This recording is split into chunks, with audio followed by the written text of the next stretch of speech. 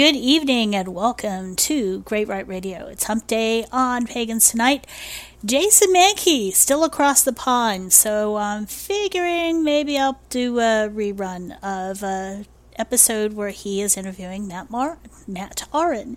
So sit back, enjoy this, followed by the Pagan Variety Show, previously known. It's now Pamet's Porch. But back when it was still the Variety Show, I had Ginger Doss in my own living room talking about 2 years ago. Wow, does it seem like 2 years? 2 years ago was when, the Green Album came out. From Tuatha Ginger Doss, a whole bunch of great people, and it's still a great album. So if you haven't already gotten yours, www.thegreenalbum.net to go ahead and get yours. And all the reasons why coming up after Raise the Horns Radio with the Pagan Variety Show with me, Pam Kelly, and Ginger Doss. Have a great night. We'll see you in about 2 weeks. We have a new opening. It's so quick. The old opening with the old music, dune. You know, Pagans Unite on Pagans Tonight.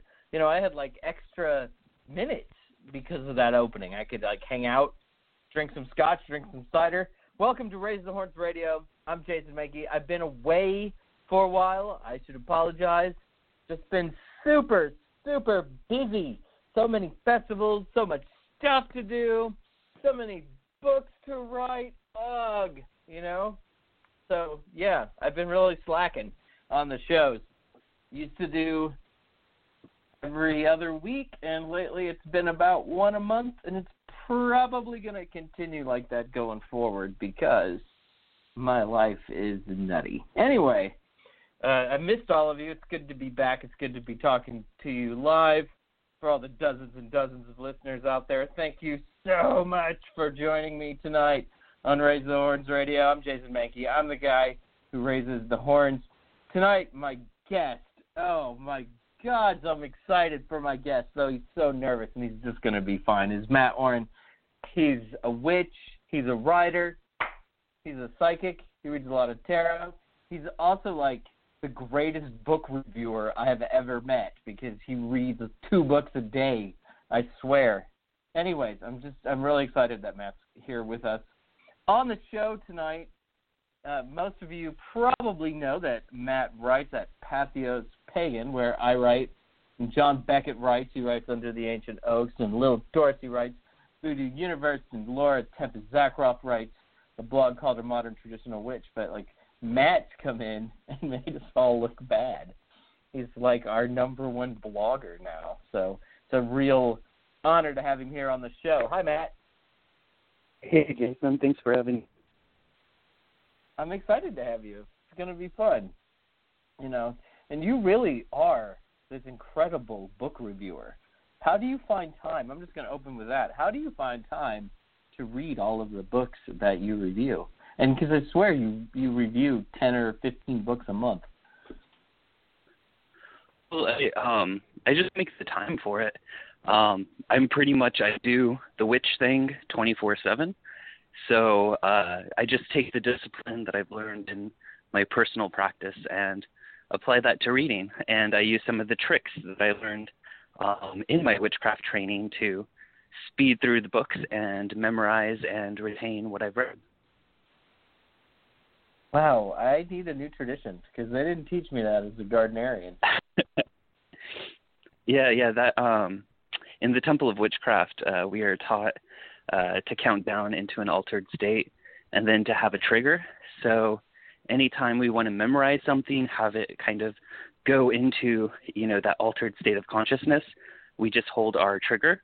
So I actually hold my trigger when I'm reading something that I need to retain, or if I have things that I have to say that I need to retain. Wow.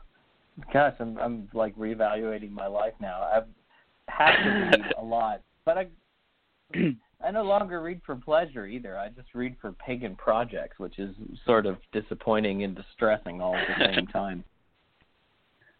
Yeah, but you're like the pagan historian. Yeah, I know a lot of pagan history stuff. So the problem with pagan history, though, I guess, is that there's not a whole lot that's really concrete about a lot of it. So even if you think you're well informed, somebody will still call you stupid about it or argue with you about whatever it is. And that's just sort of par for the course. Being like a pagan history nerd isn't fun. I wouldn't recommend it to anybody. Yeah, I mean, like I come from a background. I'm sorry. No, I come from a background that's very focused on, like I used to be really into Joseph Campbell and Carl Jung and stuff. So a lot of the history is kind of, it's not that it's not important. I think it is important, and I think people that study that and know that information, that's fantastic. But for me, the lore is just as important. So, you know, if a witch tradition claims, you know, this lineage or this mythical origin, you know, that's part of the modern lore. So I think there's importance to that. But I do think it's important to, you know, make sure that you don't believe that as fact. If it's not, you know, I prove mean, it. I agree with you. I mean, I think that we create powerful myths sometimes when we sort of create these older than they probably are pedigrees. But I also feel, for me, that I get closer to the original intent if I get closer to the source material. So, you know, if I'm reading about Robert Cochrane or something, and I don't really think Cochrane did a whole lot before, you know, the 1950s, but when I'm reading what he did, and then I can find something that was similar to what he did in a group like the Society of the Horseman's Word or whatever it is, I just feel closer than to what he wrote, if that makes any sense.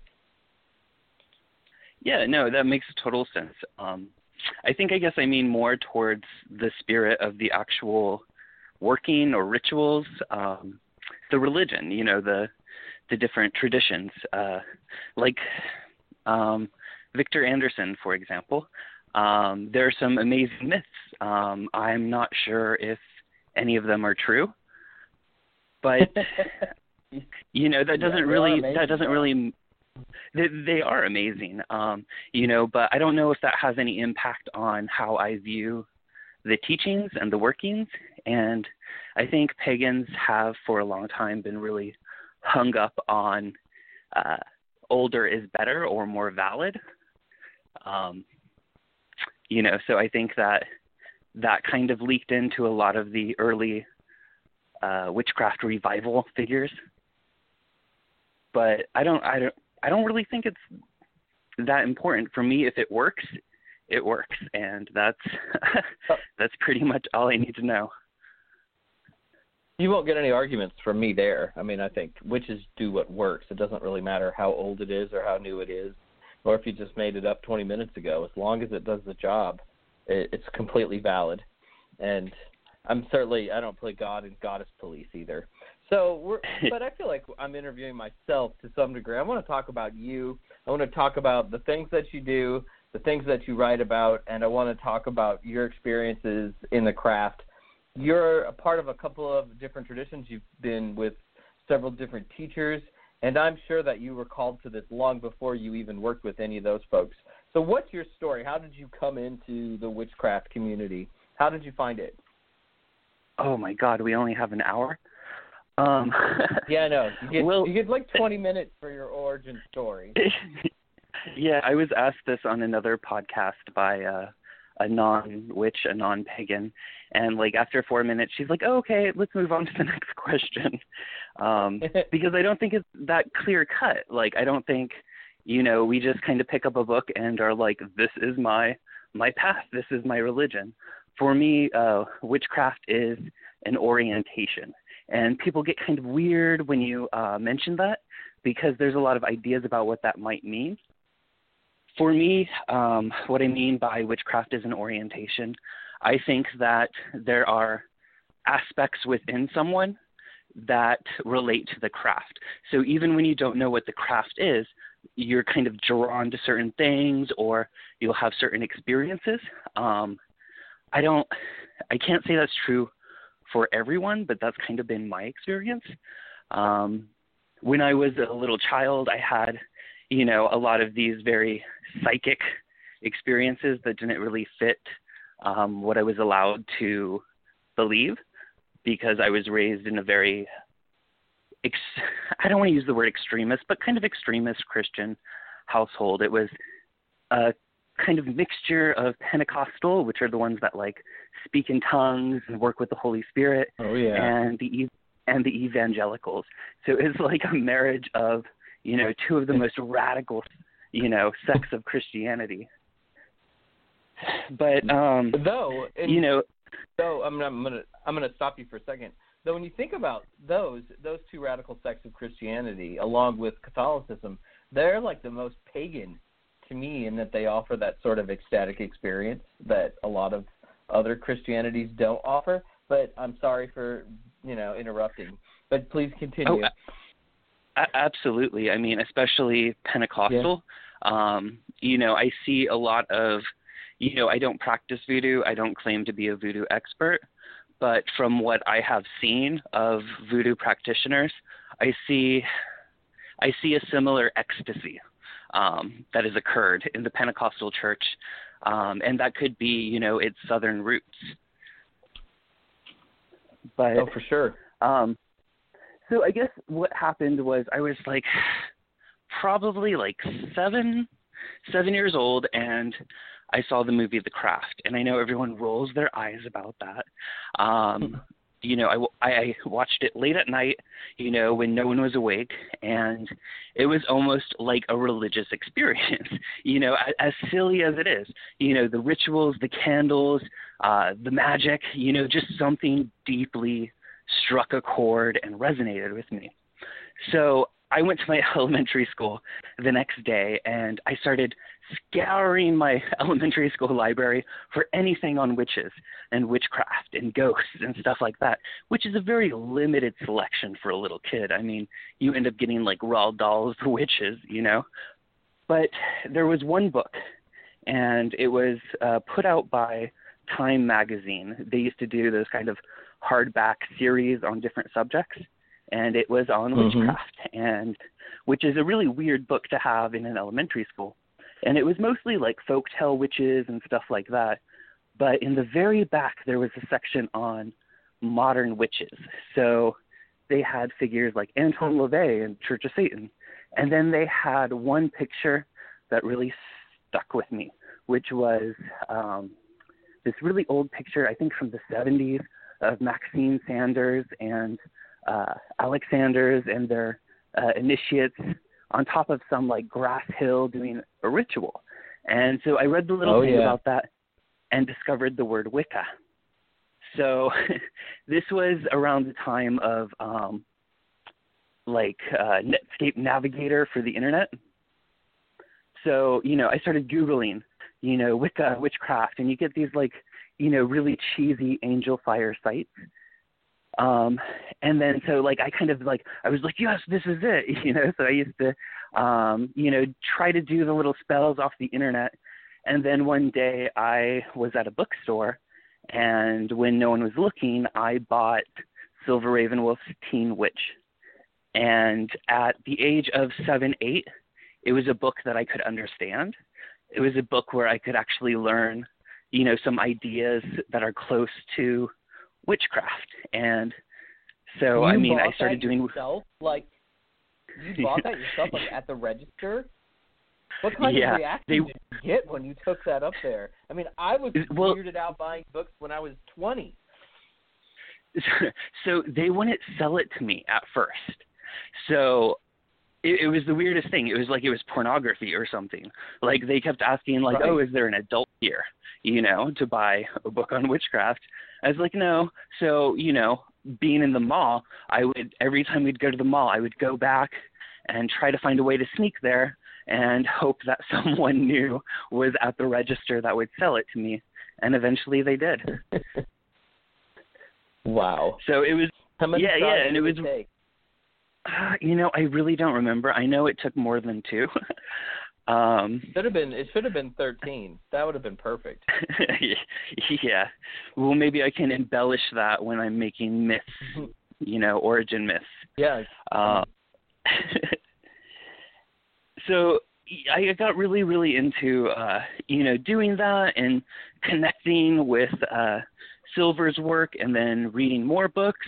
And then I tried jumping into modern magic right after that. And that was like way over my head at that age. So, I kind of put it aside. And it wasn't until after high school, because I was exploring all these different paths, because it's kind of like I said, it's an orientation. So like I'm seeking out these different things that have elements of modern witchcraft, like different shamanic traditions. Like I went through the Mune key rites and all of that, and Reiki and New Age and stuff like that. And then I started astral projecting spontaneously, which scared the shit out of me. So it kept happening so much that I was like, okay, well, I need to learn how to control this. And it was around that time that I was learning to control that I came into contact with my familiar spirit. And so I'm working with my familiar spirit, and I'm getting this information, which I think is like this huge revelation, right?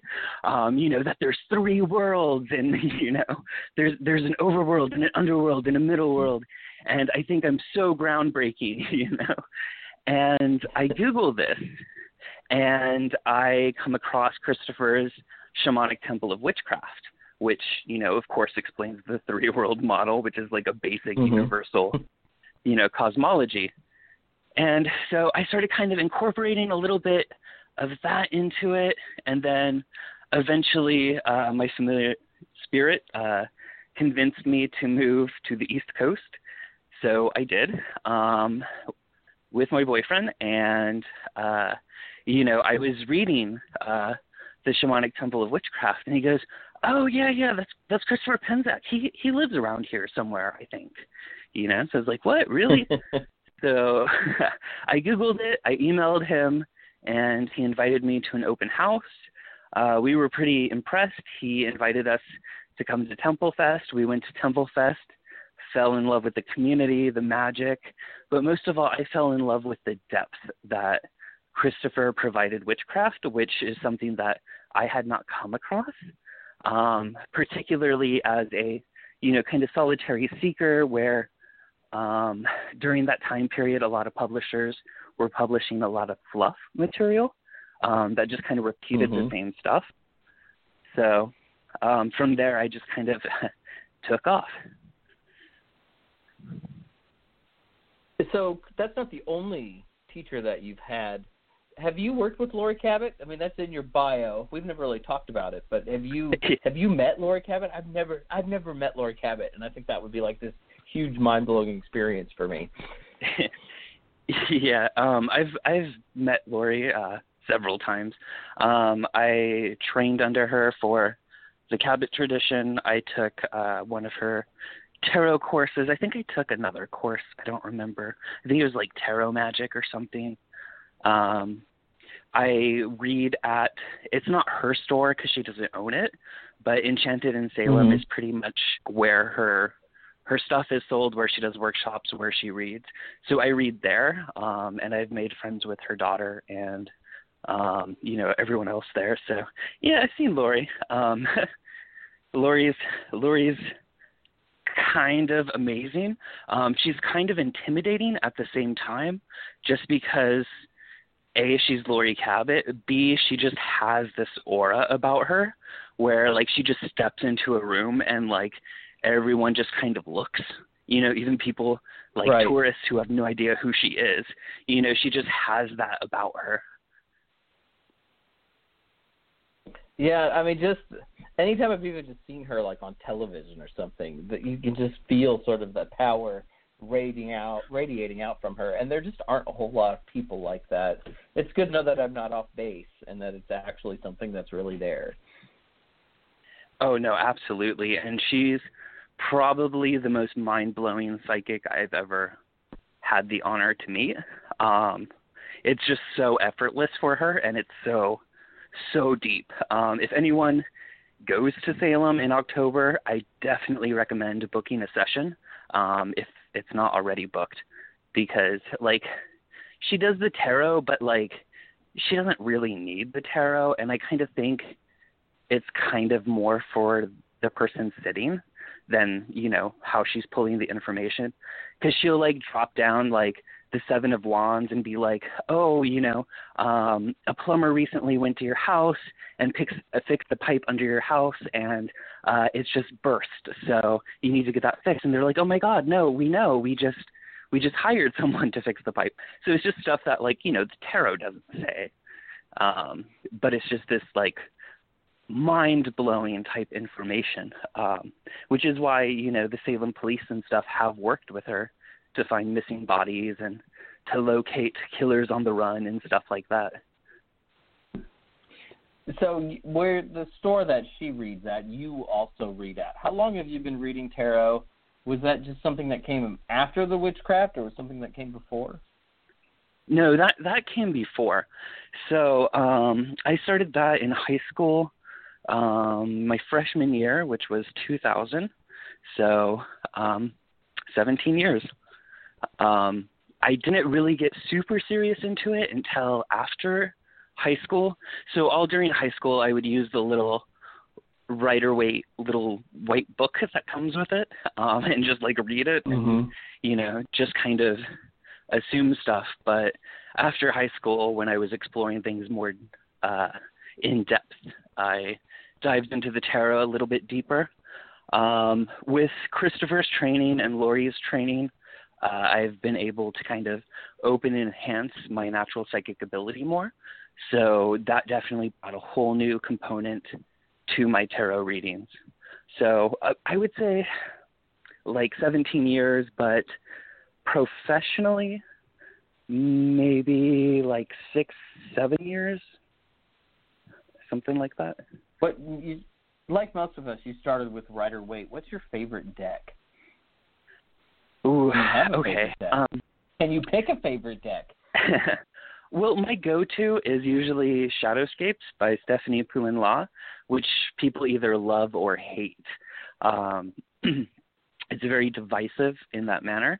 A lot of the symbolism is close to Rider-Waite, but different enough to, like, throw people who are hardcore traditionalists off. But the thing I like about it is it's very colorful.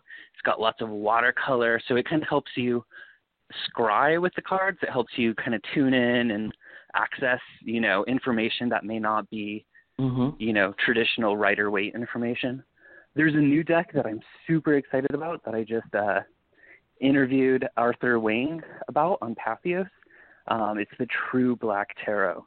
And I just got the prototype, a sample of, it's not all the cards, it's like 15 or something, but it's amazing. The quality, the images, everything. So I think that's going to be my favorite deck once that is finished.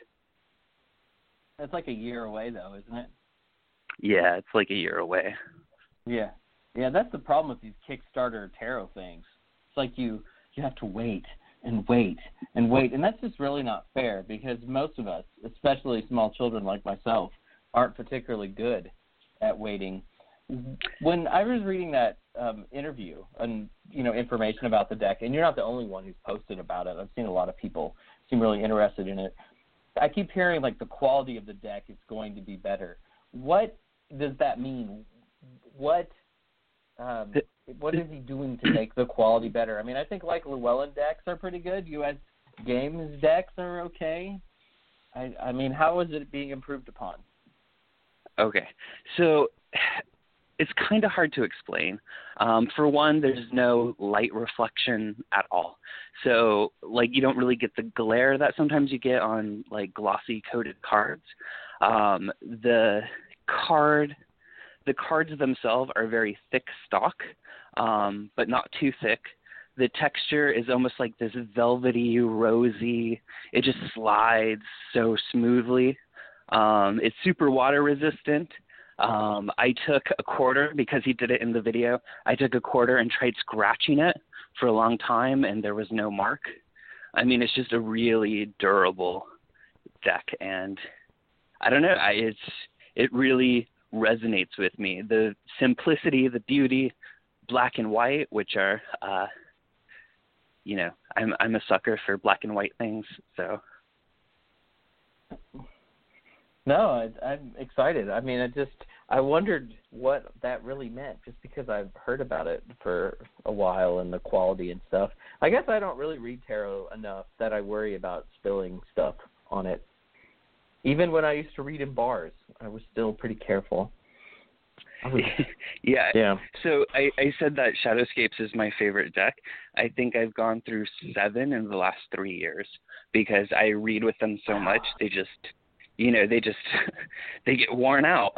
So I'm really excited to have it. Yeah. Yeah. Okay, this is a strange question, but I have all of my tarot decks that I've ever had. What do you do with a worn out tarot deck?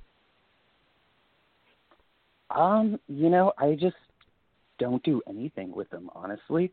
They just kind of end up on a shelf. I know So Lori uses them. Lori uses them for spells and stuff. Like she makes like spell cords, with the cards since they're imbued with all of that energy. But I haven't done anything with them. They're just kind of sitting busted on a shelf. Well, we all have those kind of things. So you also taken courses from Devin Hunter, as I go through all of your teachers one by one. What did you get out of working with Devin? I love Devin's work. So Devin has a really cool flavor of witchcraft, I guess I would say. It's something I really resonate with because it has elements of, the quote-unquote traditional witchcraft, a lot of shamanic stuff, a lot of heavy spirit work, which is kind of more like folk magic, like hoodoo-y. Usually you have to kind of go to those traditions for that. It's got an emphasis on astral projection, mediumship. It's all the things I love. So I adore that tradition. It's also heavily familiar centered, familiar spirit centered, which is something that I automatically resonated with. Wow. I don't think I've ever really worked with any teacher but like my Gardnerian teacher, and everything else is just sort of, learning through reading and just kind of doing bootstrap stuff. So when you practice, do you practice with a coven or do you practice by yourself? So that's funny because this is an article idea I was just thinking about. I mostly practice solitary, but I do stuff with my traditions. It just depends on which tradition and what time of year and what we're doing. The actual coven work is not something that I do at the moment. In Sacred Fires, we are working on that on the East Coast. I think we're maybe like a year away from that, to getting everyone to the point to where we can have our own little coven out here. But, I think in the end of the day, like we're all solitary, because most of the magic I think most people do, well, I don't know, I can't make that assumption, but most of the magic I do is, at home in my own sacred space or out in the woods or, just alone, just me and the deities. So I will say in my case, it's almost always with me and Ari, because she's so much better at it than I am. If I'm trying to do something, it's like, honey, can you do this for me? You're so much better at spells. And she'd be like, yeah, you need me to do that. That's terribly constructed, husband. That is awful. Now you've peeked into my love life and my relationship with my wife, but it's almost exactly like that. You write a lot about, and I never know how to say it because people say it 2 different ways. You write a lot about Hecate or Hecate online. Can you tell us about your relationship with her? Hecate, yeah. I am reluctant to say is my main goddess, because, if I know one thing from classical mythology, it's not to say statements like that, or who's more powerful or favorite or beautiful, because that usually causes chaos. But Hecate has been a big component of a lot of my personal gnosis, including, there were times when she was coming to me and I didn't quite know who she was yet. So, I was like, is this the Morrigan? Like, trying to figure out who it was until the symbols became a little bit clearer. But she's been a very huge factor in my life. So I have my personal practice with her. I'm taking Jason Miller's Sorcery of Hecate course. I am in the Covenant of Hecate, which is Sarita Diaz. But I mean, right. I don't. What do you want to know? She's just such a vast subject, and my relationship is so.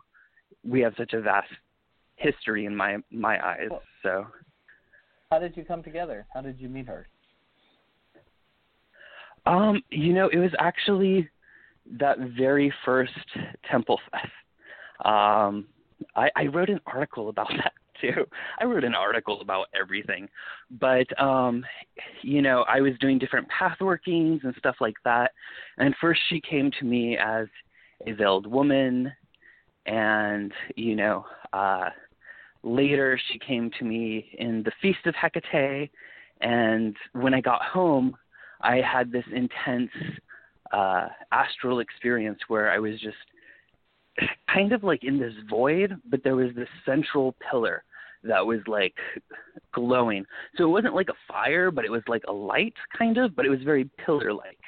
And around that was, a hecaton, like the 3-statued Hecate. And I remember trying to talk to the statues to like no avail, like nothing was happening. And then Hecate as the spirit kind of emerged from the light, from like beyond the statue, gave me messages, told me the shit I need to work on, and then just kind of backed off like she does. A lot of my experience with her is she'll come, she'll work with you through something you need to work on, kind of show you the options, kind of show you where, you might want to go, and then she just kind of backs off until either you need her or, you've chosen a path on that crossroads. So, it's when I have a choice in my life, a major choice, that she comes to me. So one of the things I'm always interested in as a believer in the gods, and as somebody who worships a god that's worshipped by a lot of different people with Kronos, are your experiences with her similar to the experiences of other devotees, or are they different in a way? Some similarities, some differences. I think the gods appear to us as they need to appear to us.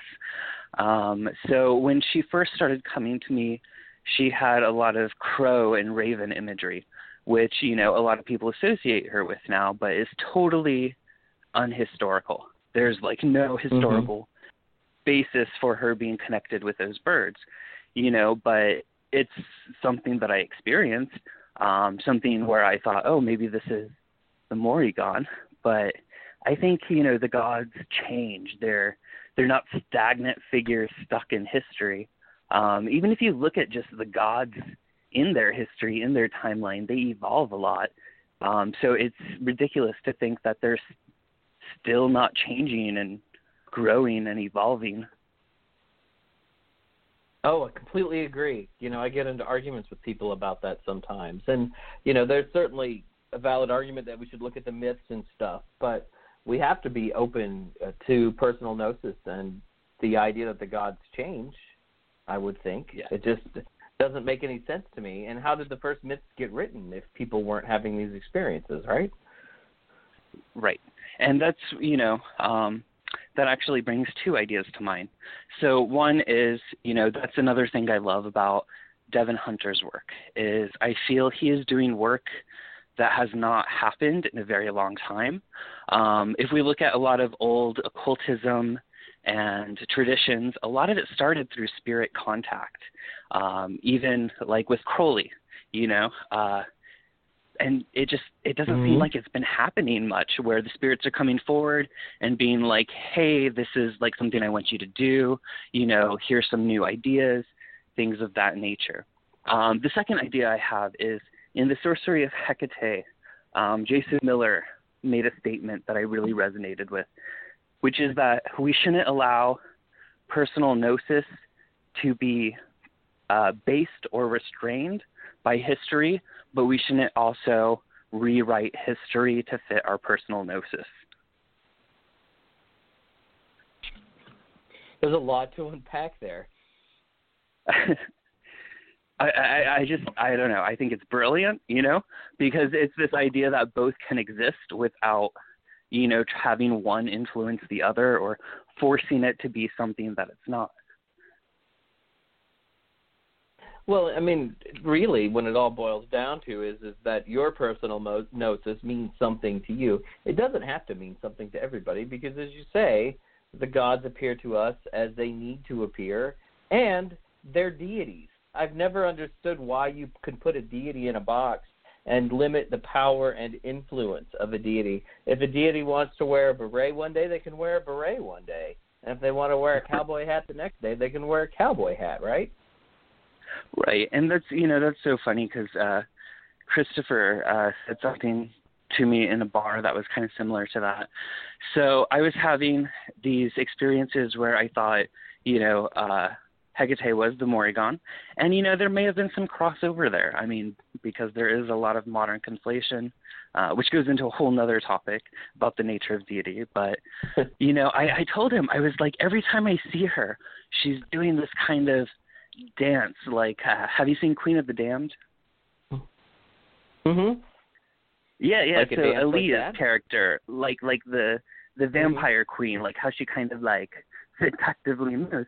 And I told Christopher, I was like, I keep searching. I've read all these books. Like, I've been trying to dig up information. I can't find anything about her dancing. And he just, because Christopher is Christopher and all his awesomeness, he never really tells you anything directly when it comes to spiritual information or experiences. So he just posed like, well, why do you dance? And my response, of course, was like, I don't unless I'm like shit-faced drunk. But he's like, okay, well, why do other people dance? And I was like, well, because they want to. And he's like, yeah. So, like if the gods want to do something, if they want to appear a certain way, do something, like who are we to, like you said, put them in a little box and define them? So you and I, we've been friends now, like kind of on Facebook, like for a year. And I probably chat with you more than I chat with anybody else because I really only pretend to really like people. And so you're like one of the few people that I will, have a conversation with throughout the day, probably because both of us are just sitting in our computers writing and doing stuff.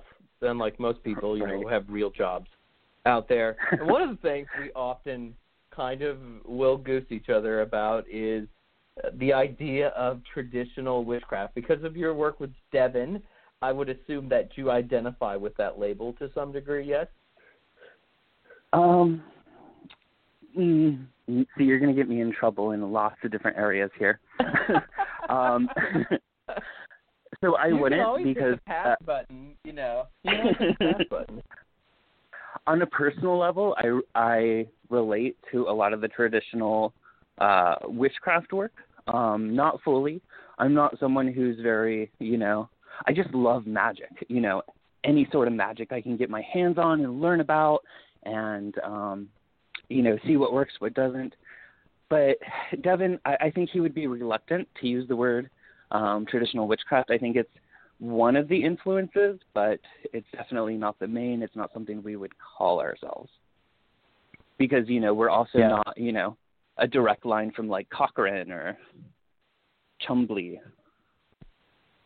Yeah, well, there aren't a whole lot of direct lines from Cochrane anyways. I'm not sure if a letter counts as direct lineage. I don't, it's kind of an open question, really.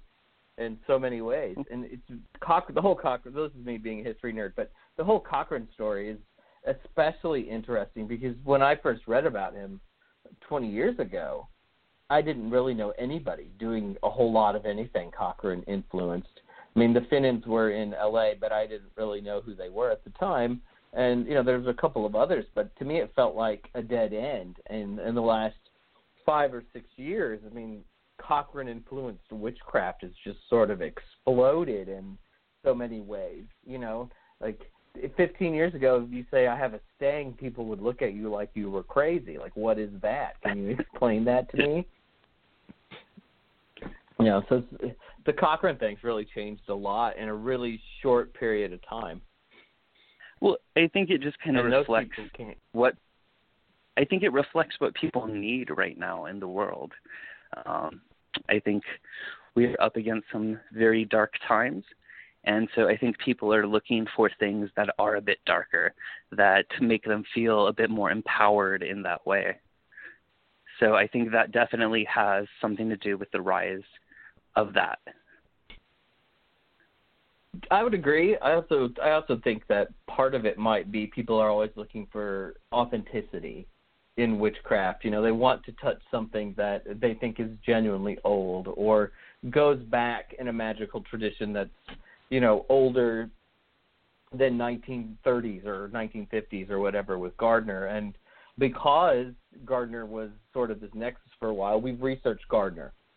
And it doesn't look like it's likely that it went back much further than the 30s or the 20s. So people are looking for that other thing that maybe hits on some of these older notes, so to speak. Right. And I think that goes back to what we were saying about people's perception of older being more valid. Yeah. I think paganism has always had that to some degree, though it seems to have been lessening, though the traditional witchcraft arguments have kind of brought it back up to the forefront in ways that have surprised me because I thought that we didn't care anymore. And now apparently we really care again, or at least some people care. So you talked earlier about Teen Witch being kind of an early influence. You are going to interview Silver Ravenwolf relatively soon, and I'm jealous because I should have tried to do that, and I didn't. So congratulations on your initiative. What kind of questions are you going to ask Silver, and how has she been an influence on you the last 20 some odd years? So I'm still formulating the type of questions to ask her because, A, she was a childhood hero. B, she hasn't really interviewed in a really long time. Even when I just pitched it to her, I was I was just expecting her to not respond or not say anything.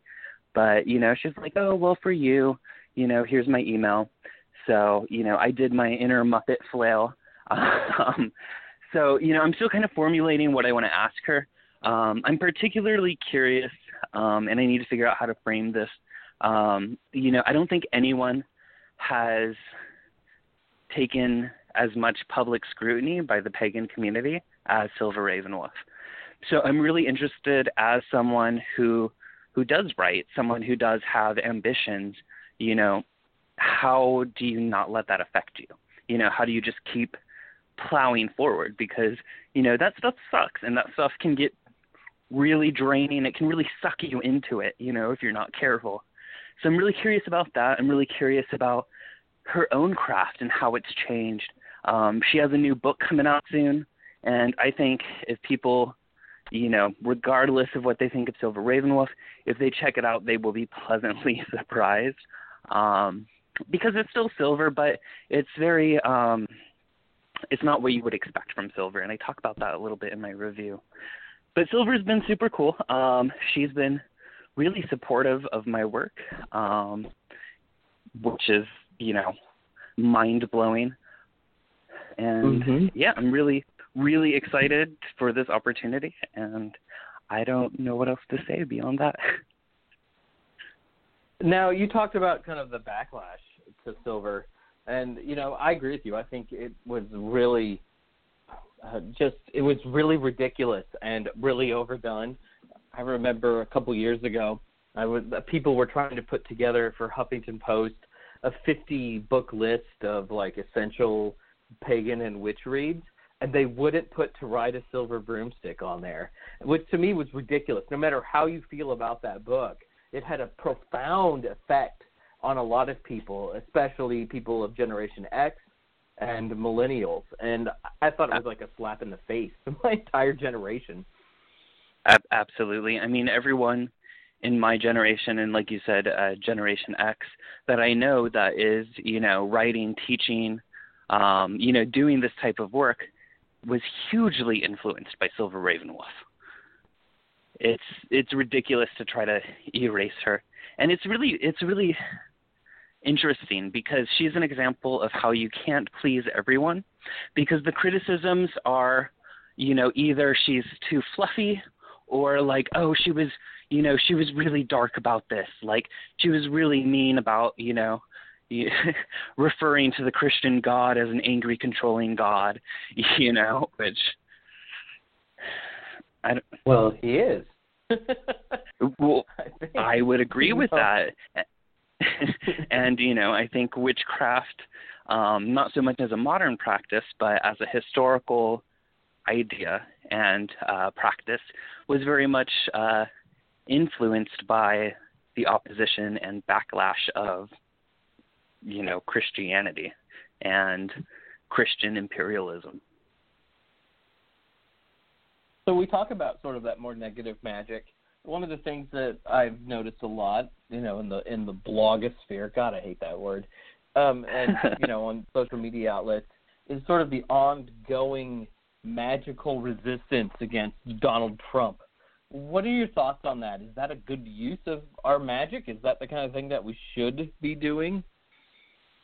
Oh my God, that's such a big question. I think that may be how I started talking to you, because I did that article, The Hex Appeal of Activism. I think that may have been like the first time I reached out to you. And that was right before, everyone, that's right, it was. It became a big deal. And there were all these organized things. But, I'm of two minds of it. I'm not opposed to anyone who does. I'm not opposed to anyone who binds, who curses, because I'm not really here to tell people what to do with their magic or what their ethics feel. If they do feel that this is a legitimate threat to their freedom, to their livelihoods, which, if you look at the news, it kind of seems like that. I can definitely see that. I do not think that everyone is a cursor, though. I don't, to create a community, to build something, to change something, takes several different types of people. It needs builders, it needs healers, it needs the people that tear it down. So I think, as long as people are engaged magically and mundanely, then, they're doing the work. I like that, though. It's like this is something for some people, but it's not for everybody. And if you feel uncomfortable doing it, that's fine. And if you feel comfortable doing it, that's also fine. We need a little bit of both. Yeah, so for me, for example, I did engage in some workings quite a while back. Not anymore, but they weren't curses, they weren't bindings. They were more of, protection on the people doing the work, especially because, this has now attracted such a mainstream appeal that you have people that are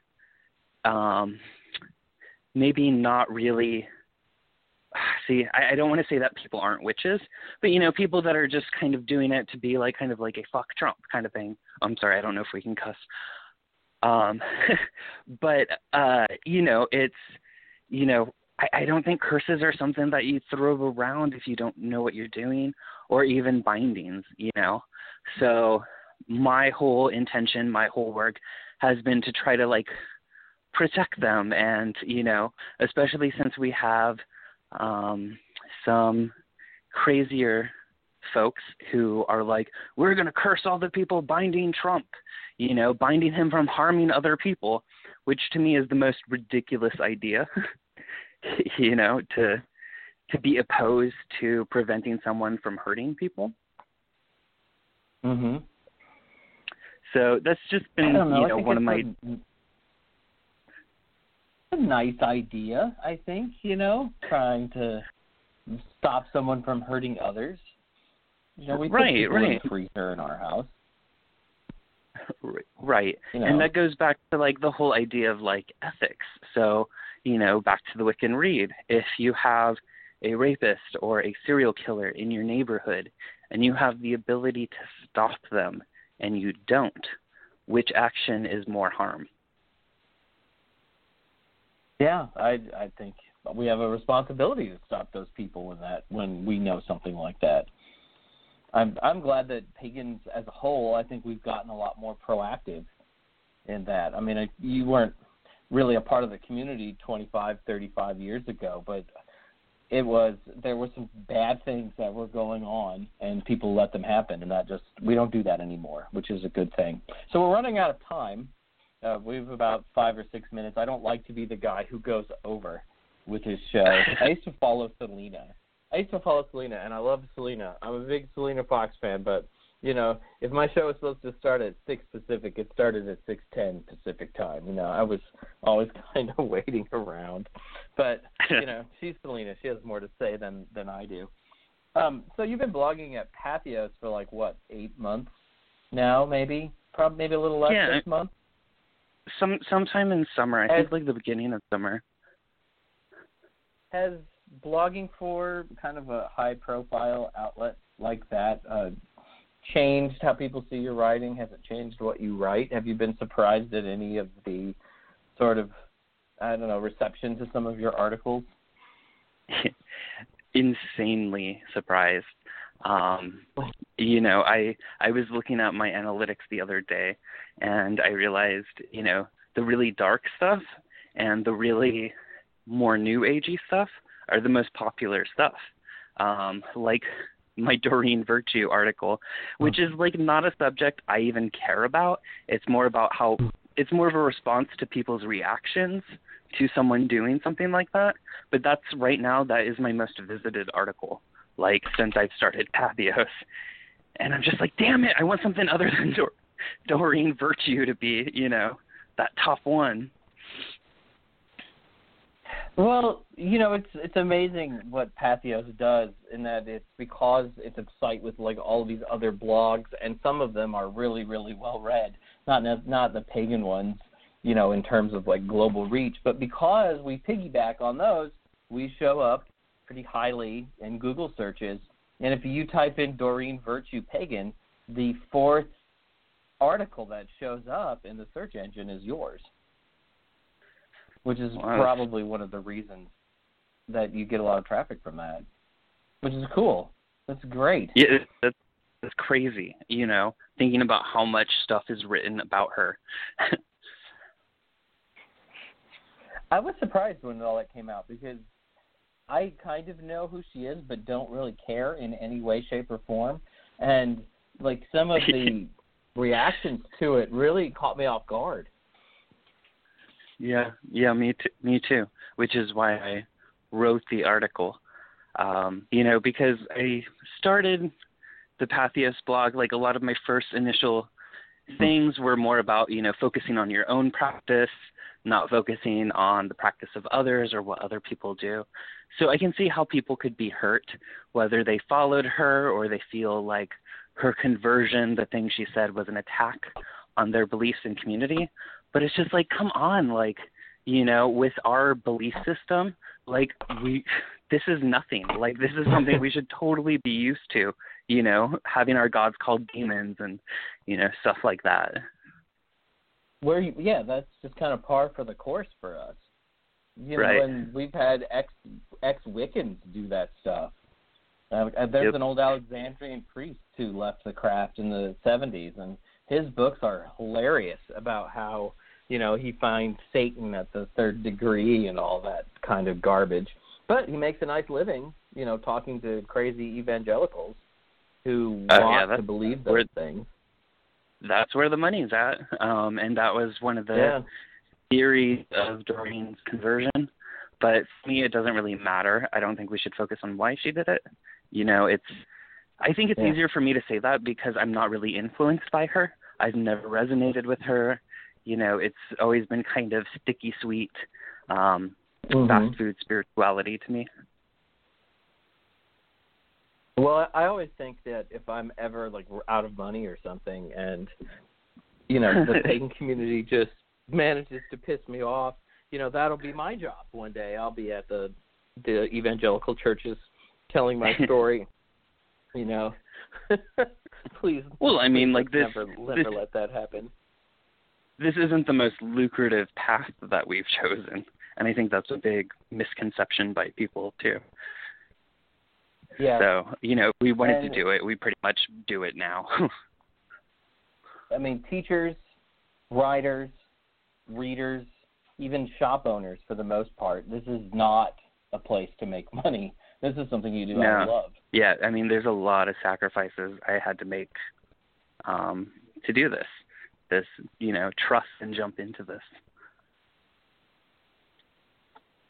So where do you see yourself in 10 years? Are you writing a book now? Are you going to be writing a book? As a Pisces, I am very easily distracted and scatterbrained and juggle all these different ideas. So I think I've started 5 different books. But,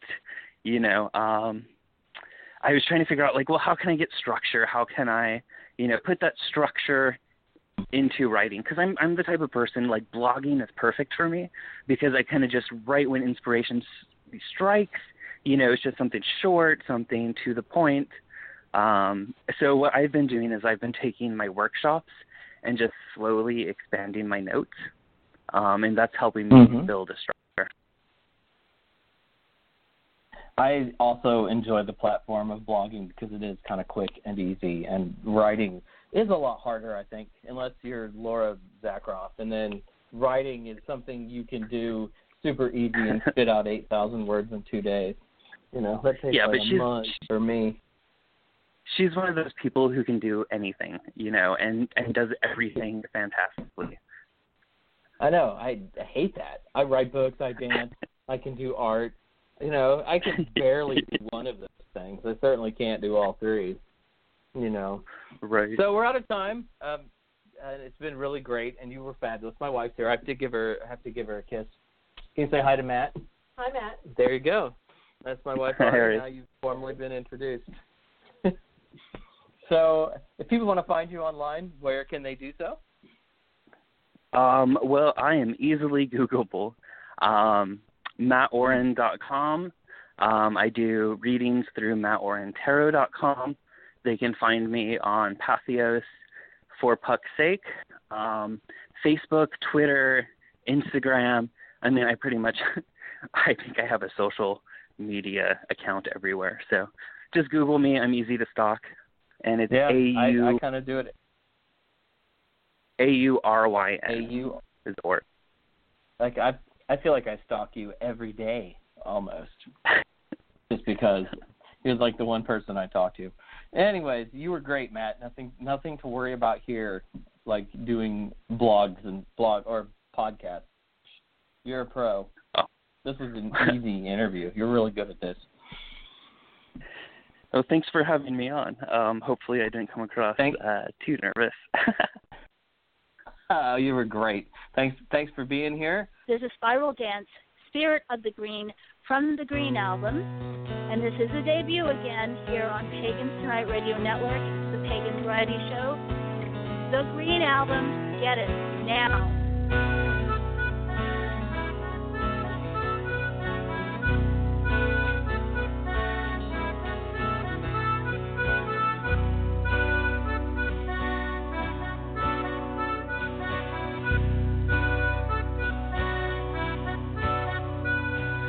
Firelight and dark, the winter calls.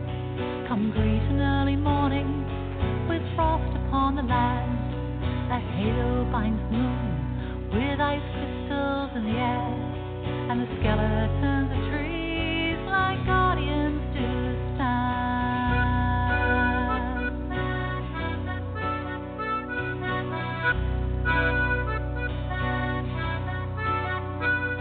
The harvest is long over, we've passed through Sound's Gate. The misty woods are sleeping, for breeze we kiss they wait, and the wind it cuts like a knife for the bones of Jack Frost kings. And the Winter King must now bow down to the champion of the green, and the Lord of the woodland is waiting in the leaves. Through the forest and the hedgerows, the song of life he weaves. With his feet deep in the soil, he watches over the green woods. He's a messenger from nature, this ancient wise God. Hey, oh, it's a green man Jack running through the woods, singing up the summertime. And you know you'll never look back from where the spirit of the green will take you. Hey, oh, it's a green man Jack running through the woods, singing up the summertime. And you know you'll never look back from where the spirit of the green will take you.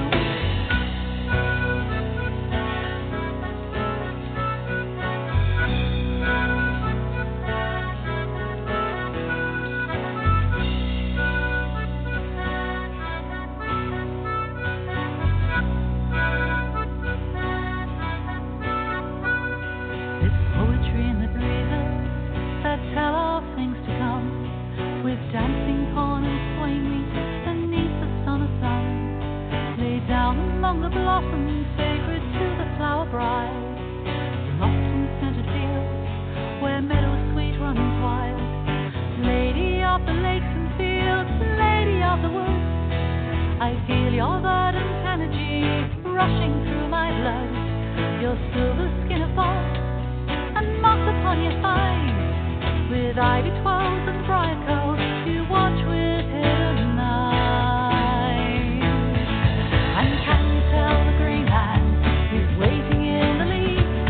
Through the forest and the hedgerows, the song of life he weaves. With his feet deep in the soil, he watches over the green woods. He's a messenger from nature, this ancient wise God.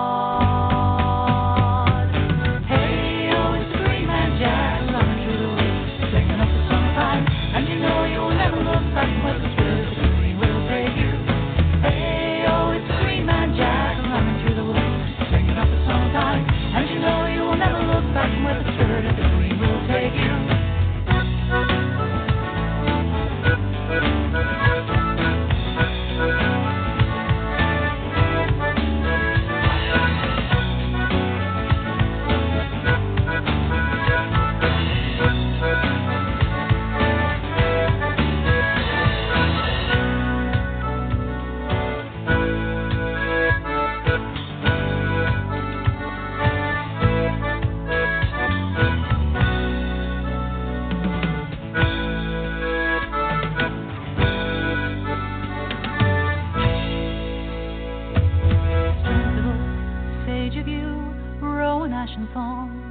The Summer King has claimed his bride, so all will be reborn. The spirit of the wildwood calls in the language of the trees. Protect the woodlands of the earth is the forest god's decree.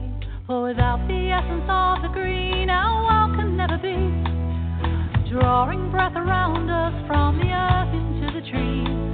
By soil and shoot, stem and root, by leaf and bark and limb, we keep alive the wisdom of the Lord and Lady Green.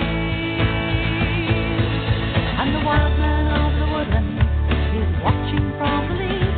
Through the forest and the hedgerows, the song of life he weaves. With his feet deep in the soil, he watches over the green woods. He's a messenger from nature, this ancient wise God.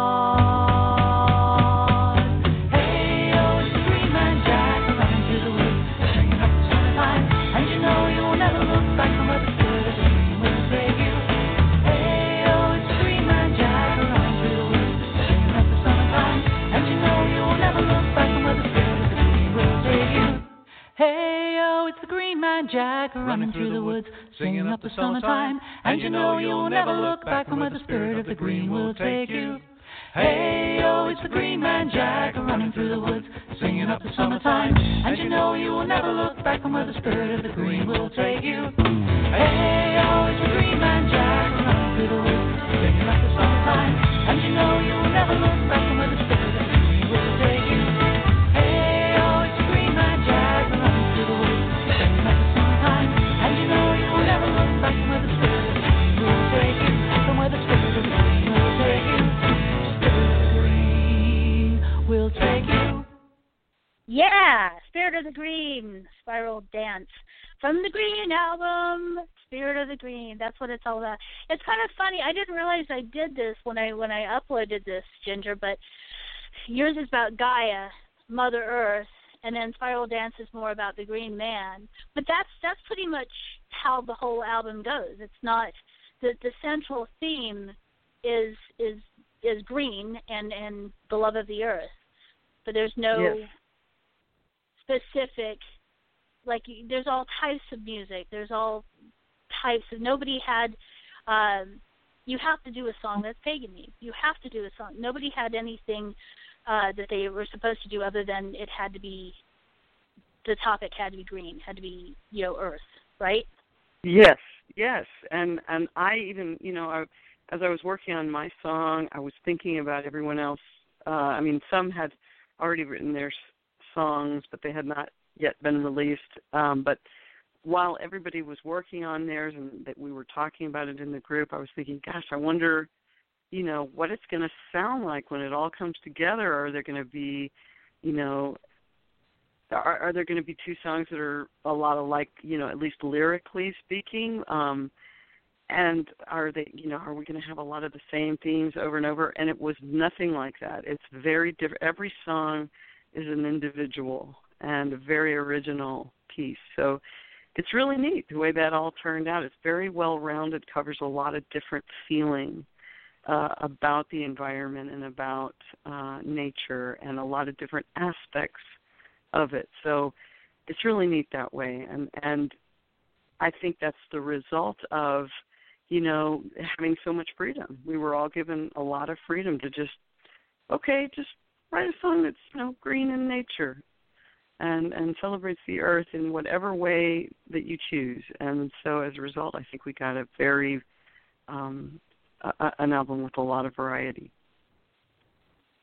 And it's a really interesting, because again, not only the themes different, the styles are different. And I think that a lot of people, when they think pagan music, they think, folky or new agey, and they don't realize how much of a spectrum there is. Again, I always quote Brad from Murphy's Midnight Rounders. Pagan is a topic, and it's not a genre. And that's what you get here in the album is you get the topic is green. And it's not necessarily pagan. And that's one of the things I love about this album, too, is you can play this anywhere. You don't have to, Dr. Susan's already saying, I can't wait to do this for ritual. This would be great to play this in ritual. But this is something that you could play, like, on an Earth Day celebration, totally mainstream. Absolutely. This is something that you could play with your, I'm looking forward to share it with the UU church that I go to, because they're really into recycling and green energy and things like that. So anyone who has that love for the earth and ecological things would love this album because of that. But then again, one of the other things that I love about this album is anyone who has a love of good music, and especially independent music, would love this album too, because it's a very good cross spectrum of the artists, of the work that's out there that goes to all the festivals. Absolutely. And I think that's true of most of all of these artists, is that the music that they create comes from not just their pagan beliefs, but so many more, because I'm Universalist, and so I have many different I mean, I believe that all paths to the light are one. I mean, eventually flowing into the same ocean.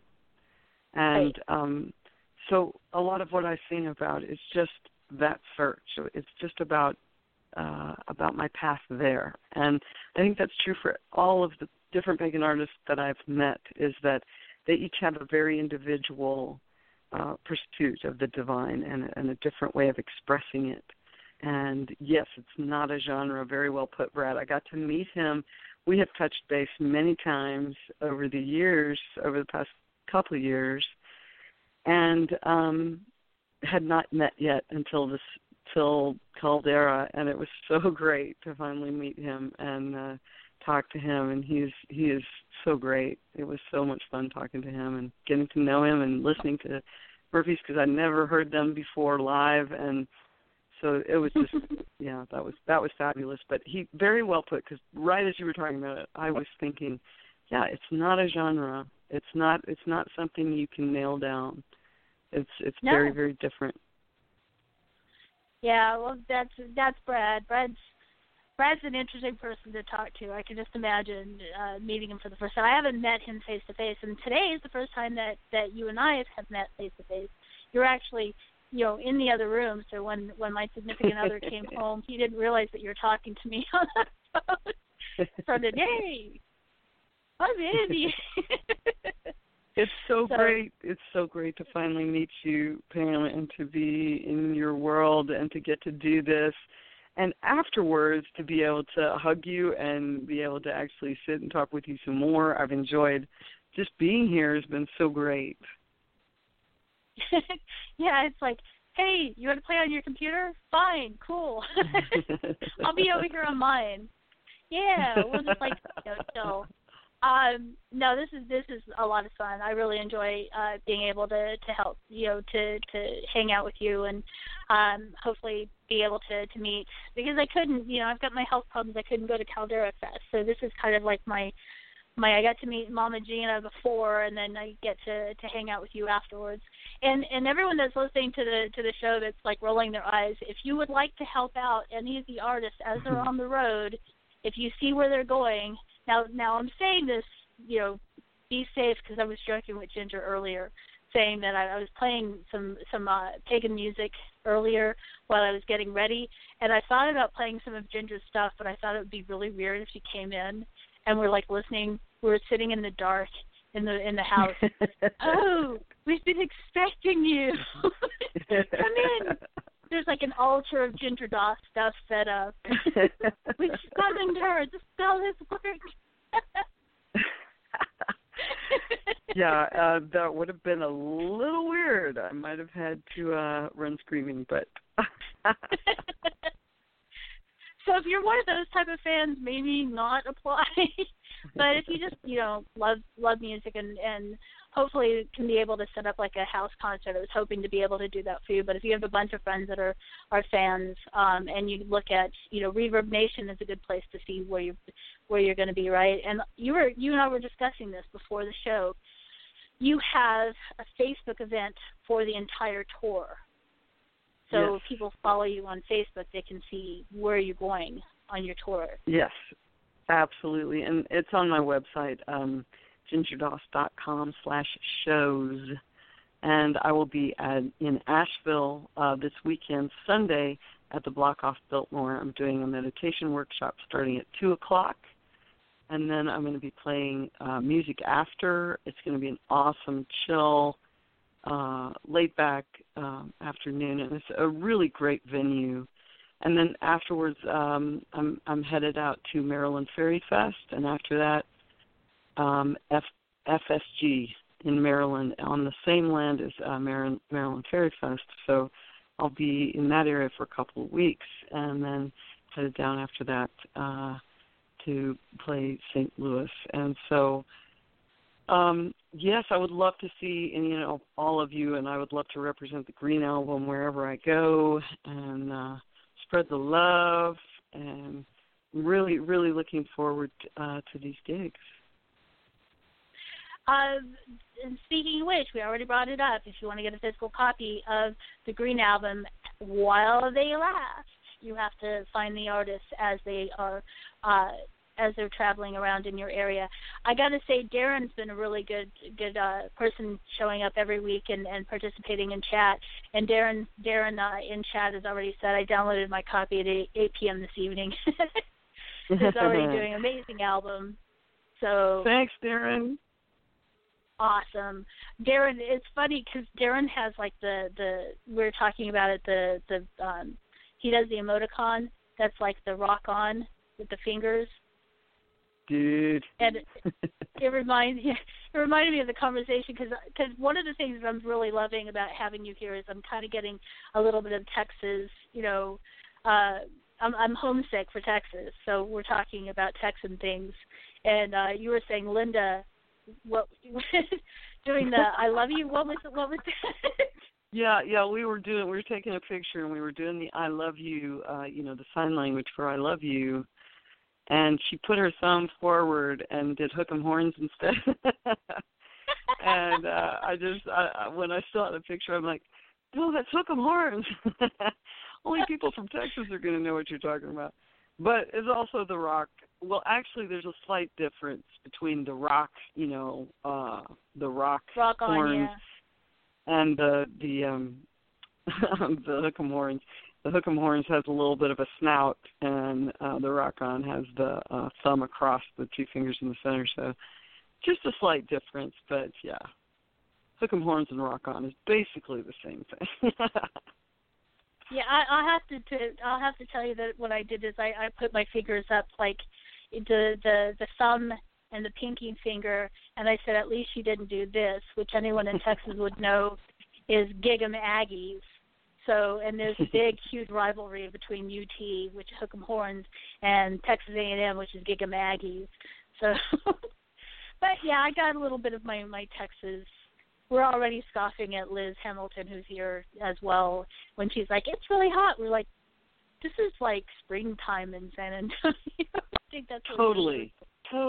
Yeah, we walked out. I'm very comfortable. It's been the weather.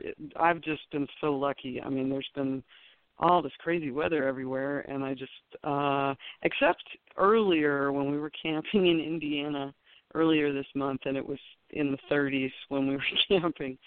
It was a little chilly then. We were, I had a little frost on the edges in the morning, but it was still fun. We still had a great time. But I'm glad it's warmed up just a bit. But it can stop now. It doesn't have to get any warmer than this. No, it doesn't have to get any warmer than this. Yeah, this is pretty nice though. It's really beautiful here with all the trees and the hills and everything. Texas, we don't really have that. Yeah, but there's some crazy weather going. I kind of want to talk about it because you were bringing up if you want to talk about the Mansfield, the thing going on in Texas with all the rains. I mean, I worry about all my family and friends that are there with all the rain that they're having. It seems pretty bad. Yeah, it's crazy. I mean, we needed all that rain, and so even though, I mean, certainly not the flooding. We did not need the flooding, and there were a lot of people that suffered as a result. But the community has come forward and has helped so many people, which is awesome and is so needed. But the rivers and the lake had gone way down as a result of years of drought, and everybody was talking about, okay, this is changing the future of Texas. We're going to have to really rethink, water conservation, and it was presenting all kinds of problems, and we were kind of bracing for this kind of weather pattern that had been pervasive over the last few years, and then suddenly it's the exact opposite, and we're just getting deluged and flooded off the charts. So it was great for a while. We were like, okay, this is great. We're filling back up, but now they're actually. I saw something on Facebook just briefly. I noticed somebody had posted something about Mansfield Dam. They had opened the floodgates there, and that. I haven't really. I've been out at festival, and I haven't been watching the news, so I'm not real sure what's been going on lately. Somebody is listening from Texas wants to fill us in. give us a call. And afterwards, I will go and look up what's been going on because I'm kind of out of the loop. But I just know for my family in Houston, it's just been raining constantly. Right. Well, I saw a picture of the mosquitoes down in Houston that, you know, people were talking about how there was a cloud of mosquitoes. That's a lot of stuff that happens when the weather goes crazy. And you were talking about getting used to the lack of water. Where I was in Texas, in North Texas, there was talk about the town becoming a ghost town. Businesses were coming up with plans of leaving because it was becoming a desert. And we actually made international news because we became the first municipality that was straight recycling our toilet water. A lot of places your water goes into the watershed again, or the streams and stuff, and then down the stream they pull it out and do the processing and all that. But no, we were just going straight from the toilet back through the system, and yeah, woohoo! That's what we were living. And then within last year, within 3 weeks, we went from having a historical flood to the flood was it was all gone. There was no more flood. No more drought in 3 weeks. So it's pretty wild. Yeah. But this is all. I'm not going to go into anything political about climate change or global warming. You come up with whatever you think is happening. I say the clues are out there. You figure it out.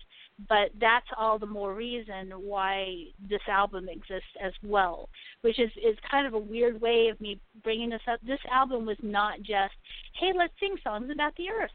When the concept of this album came out, it had to be more of just, let's sing songs about the earth.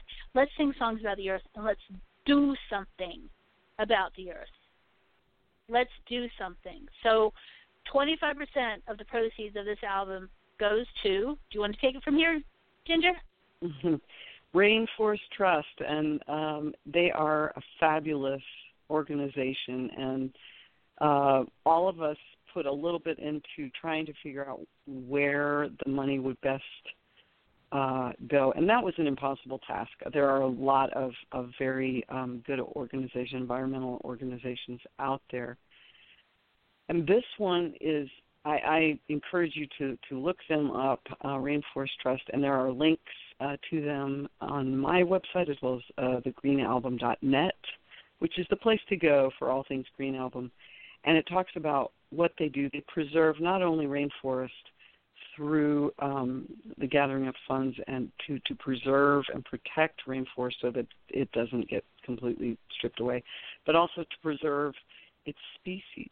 And their facts on their website is pretty amazing, the work that they've been able to do. And so, we can't control the weather, obviously, but there are things that we can do. And taking care of our planet is something we can do if we all work together. And that's something that is going to help in whatever changes this living planet is going to go through. It's up to us to do the best we can, to take the best care of her so that she can be healthy and strong to preserve all life on this planet. Well, I will give you something about rainforests and the weather.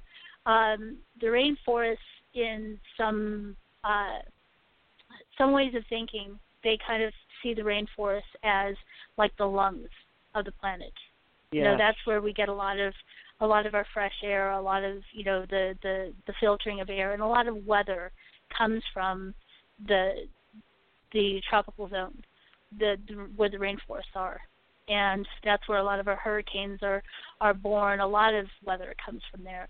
And when the rainforests are gone, there is a definite change in weather patterns. Again, not going to go into anything political because people can go figure this stuff out for themselves. But there's a very important reason that we need to focus on keeping the rainforests around for as long as we can. One of the other things too is the amount of medicines that have not yet been discovered. There's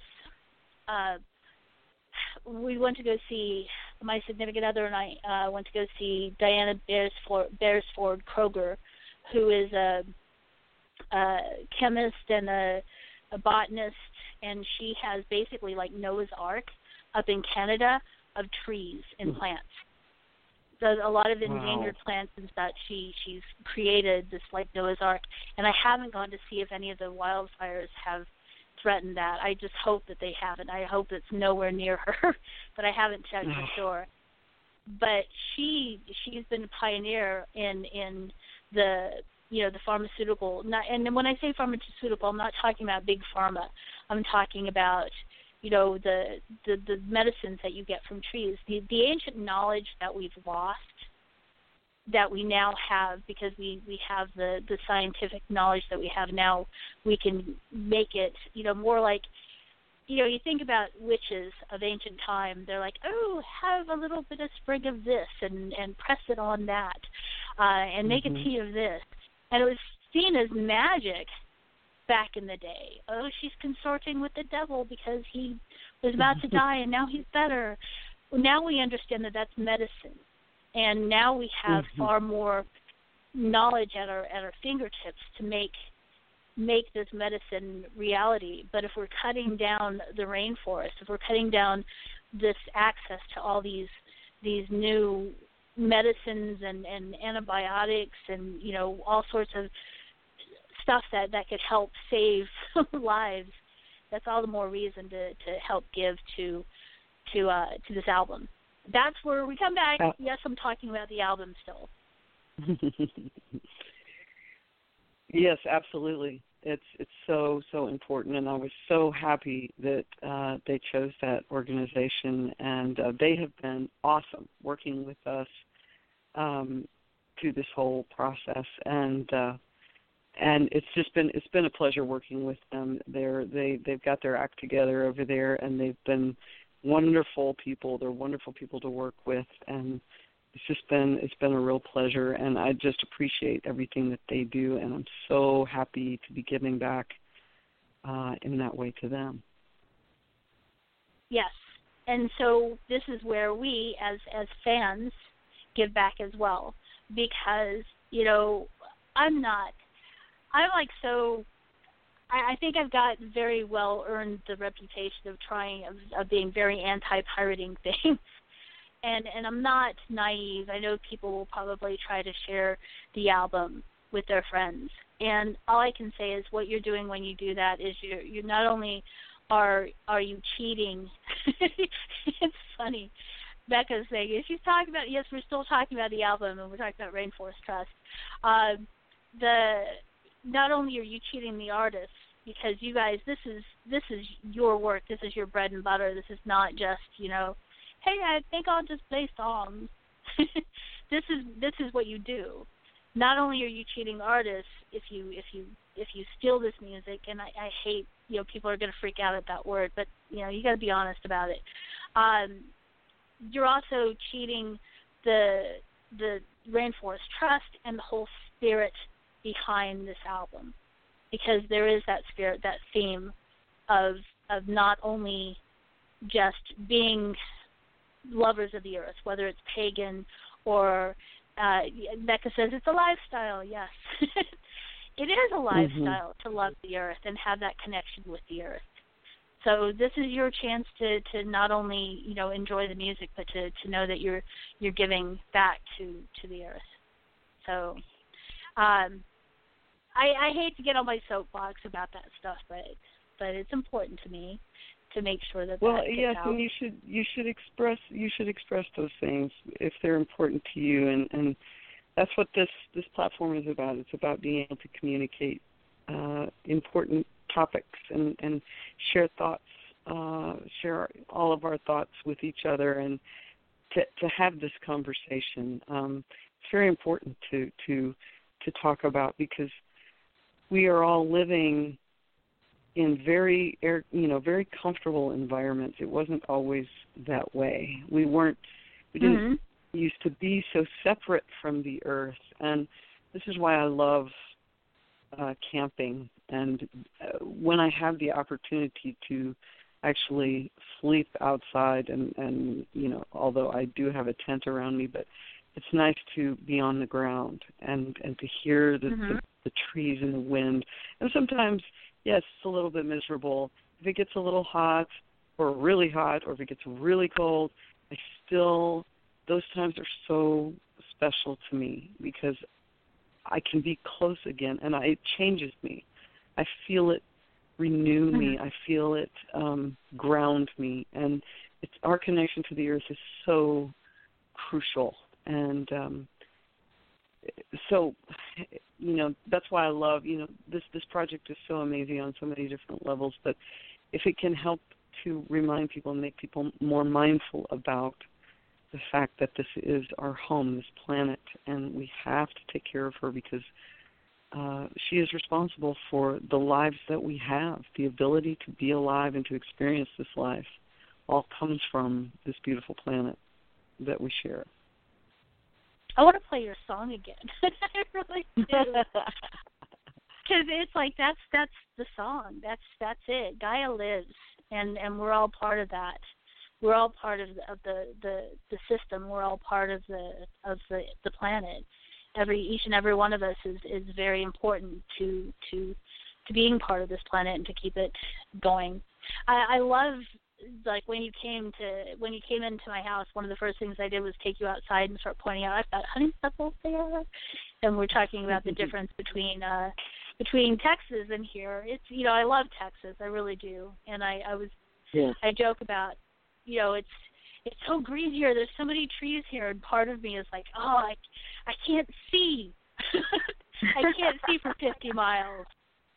But I love the trees, but I also miss Texas. That's find the beauty wherever you live. There's always beauty in nature. Yep. I'm looking at those awesome pictures on your TV screen. The Google. The slideshow thing? Yeah. Yes. And so it's awesome to see these pictures going by while we're talking about it, because it is a paradise. This is paradise, and yes, it's not always maybe hospitable, but it is beautiful, and it is divine, and it is so perfect within its own structure, and it's a miracle. I mean, when you think about all the different environments in space, in the universe, that everything came together like it did to make this world and the life that lives on it is so amazing to me. It's such a miracle. It's such a blessing. And it's important for us to take a little time, every so often to remember that and really think about it and contemplate it. And that's what this one of the great things about this record is you can listen to it and stay in that space for a while and really, really think about every step you take. And that was the thing that with my song, it's like the first thing that came through when I started to open up to the writing process of the song. I started thinking about every step I take. I take because there is earth below me, because the earth, the very existence of the earth provides a path for every step I will take in my life.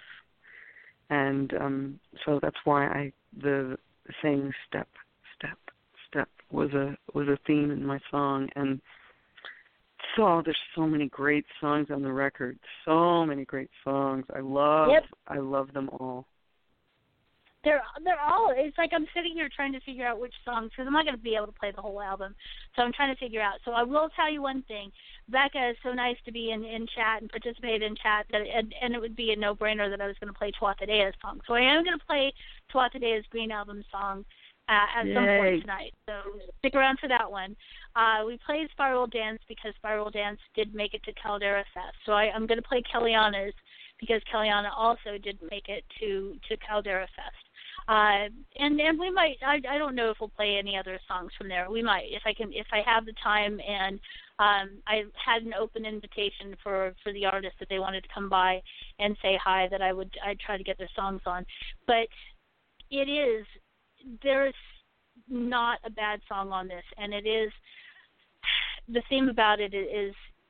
It's so hard to try to put it into words here. So what I'm going to do is say a little bit about what Becca just said from Tuatha. We were talking about Ginger Song being the first one on the album, and everyone has said it's a no-brainer that Ginger Song be the first one because you set the mood. And the rest of the album, Becca says, is an emotional roller coaster. You have, oh, things are beautiful, and you have, oh, we need to make sure we save this. And, the Mama Gina song is very powerful with the, if you lose these things, these animals, hers is due north about bears and the bear hunts in Florida. There's a bear on your TV right now. Whoa! Right when you were talking about it, a bear shows up on the television. But I have to tell Mama Gina that is so cool. Whoa, that is so cool. I have to try to dig up Due North now. But it's and Becca's like, but why? Can't you play the whole thing? I would love to. I'd love to play the whole thing. One of the reasons why is the show is only, and this is something that Danny and I were talking about today. This show is only about an hour and a half long. The album, we've already talked quite a bit. The album is longer than most albums. I can't remember the exact amount. I don't know if you know it or if Becca can pop it up in chat. But the album is longer than most. Yeah, it's over an hour, so it would be difficult to play the whole album. But it's a great album. So. Where was I going with this? I was going to talk about buying the album. Buy the album. Buy the album. Give to the Rainforest Trust. I guess that's all I need to say is buy the album. 75 minutes, so that's not quite an hour and a half. So, very cool. Yes. We're talking about the emotional roller coaster, that there's all different types of songs on this album. Yes. I like Celia's. As soon as you hear it, you're like, yeah, that's Celia. And, she's talking about mass consumerism and what it does to nature and our connection with the earth. So. I got to hang out with her. I had met her a while back, but I hadn't seen her. Our paths hadn't crossed. We crisscrossed each other a lot, but it was so great to meet her, and her song is hilarious and very poignant, and I love that about her. She brings the humor and also brings a great message with it, and the production on her song is so much fun. It's so great. I know what I was going to say now, and you brought it to my mind again. If you can't hear these songs, if you can't download this album tonight or when you're listening to this podcast, you can always go to the Green Album Facebook page, and is it on the greenalbum.net as well? The lyrics for all the songs have been available for a long time. Yes, the lyrics are on, the greenalbum.net. So we did post a long time ago, but you'd have to probably scroll back quite a bit to get the individual posting of lyrics. But they are all on each of the. When you go to the greenalbum.net page, you just go to the individual artist and their song, and the lyrics are right there. Okay, so that's one thing that you can do to kind of get a feel of what's being said on each song. But again, getting the album is the best thing to do. Now, a lot of the Caldera Fest and Green Album pages and people who are connected to those pages, Tuatha Dea, Groupie, Celia, you're going to see some of the, if not all of the songs or part of the songs from Caldera Fest. Again, two artists weren't able to make it. One was Spiral Spiral Dance, who I played already, The Spirit of the Green. So I'm going to go ahead and play Kellyanna's song from the Green album now, Sing for the Day. This is Kellyanna, Pagan Music Project. On actually, no, it's called Pagan Variety Show now. For the glow on the horizon that heralds each unfolding day, Yes. and the first few rays of sunshine that chase the morning dew away.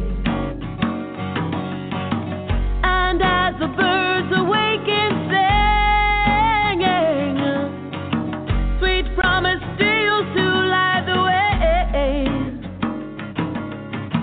Sing for the beauty of the dawning. Sing for the beauty of the day. Sing for the beauty of the dawning. Sing for the beauty of the day.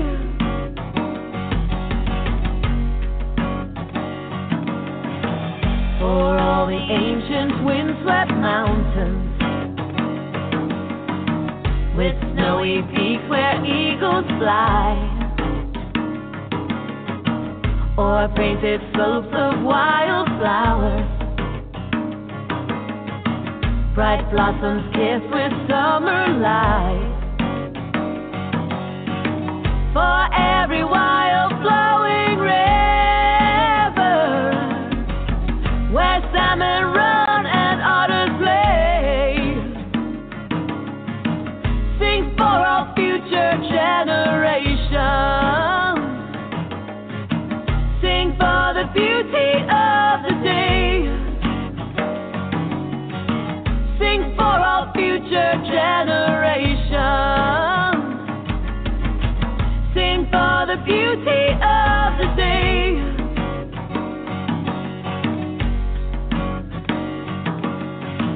And for the mystery of the twilight,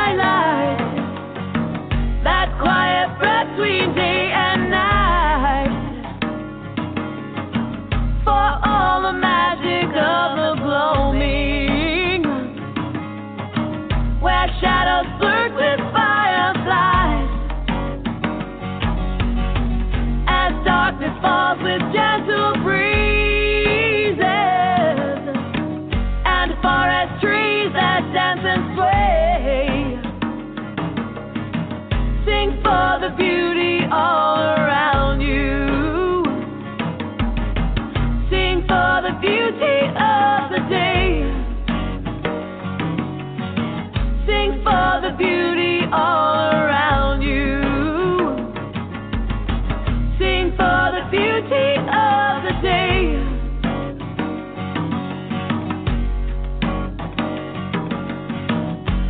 For the glow on the horizon that heralds each unfolding day, and the first few rays of sunshine. That's Kellyanna and Sing for the Day. Yeah, I've got Becca and Darren dancing around the chat room, enjoying that. And again, you know, the whole gambit of emotions, the whole different ways of celebrating the earth and letting people know that we need to care for it. That's what you're going to get on the Green album. I love that. I love it's so hippie. It's a term I like to use, hippie-licious. She said she was kind of going for a Janis Joplin type feel, and I think she got a very Earth Day kind of feel with that. Like, I can imagine people like sitting outside, rocking back and forth, holding hands. Just very, very cool. We missed having her there so much. And we did a festival up in Canada together, and I missed seeing her. But I think I'm going to see her in a couple of weeks, and I'll be able to rock out with her. That would be so cool. Yeah, she's going to be at FSG up in Maryland in a couple of weeks. So I get to see her then, so I'm excited. Awesome. And when I was thinking, when I was listening to it, she was talking about fireflies, and I was sitting there saying, I want to end the show at some point and go out and watch the fireflies with you, because I don't know where you're at in Texas if you got a lot of fireflies, but I have one. No, we don't have any. Yeah, well, and lightning bugs, fireflies, whatever you want to call them. I got corrected. In North Carolina, I guess they're called lightning bugs, but I've called them both. But I guess because I'm such a firefly fan from the science fiction, I much rather call them fireflies. Danny made it in chat too. Danny from Twatadea. He's like, I made it. What's so up, thank you. Danny? Yay!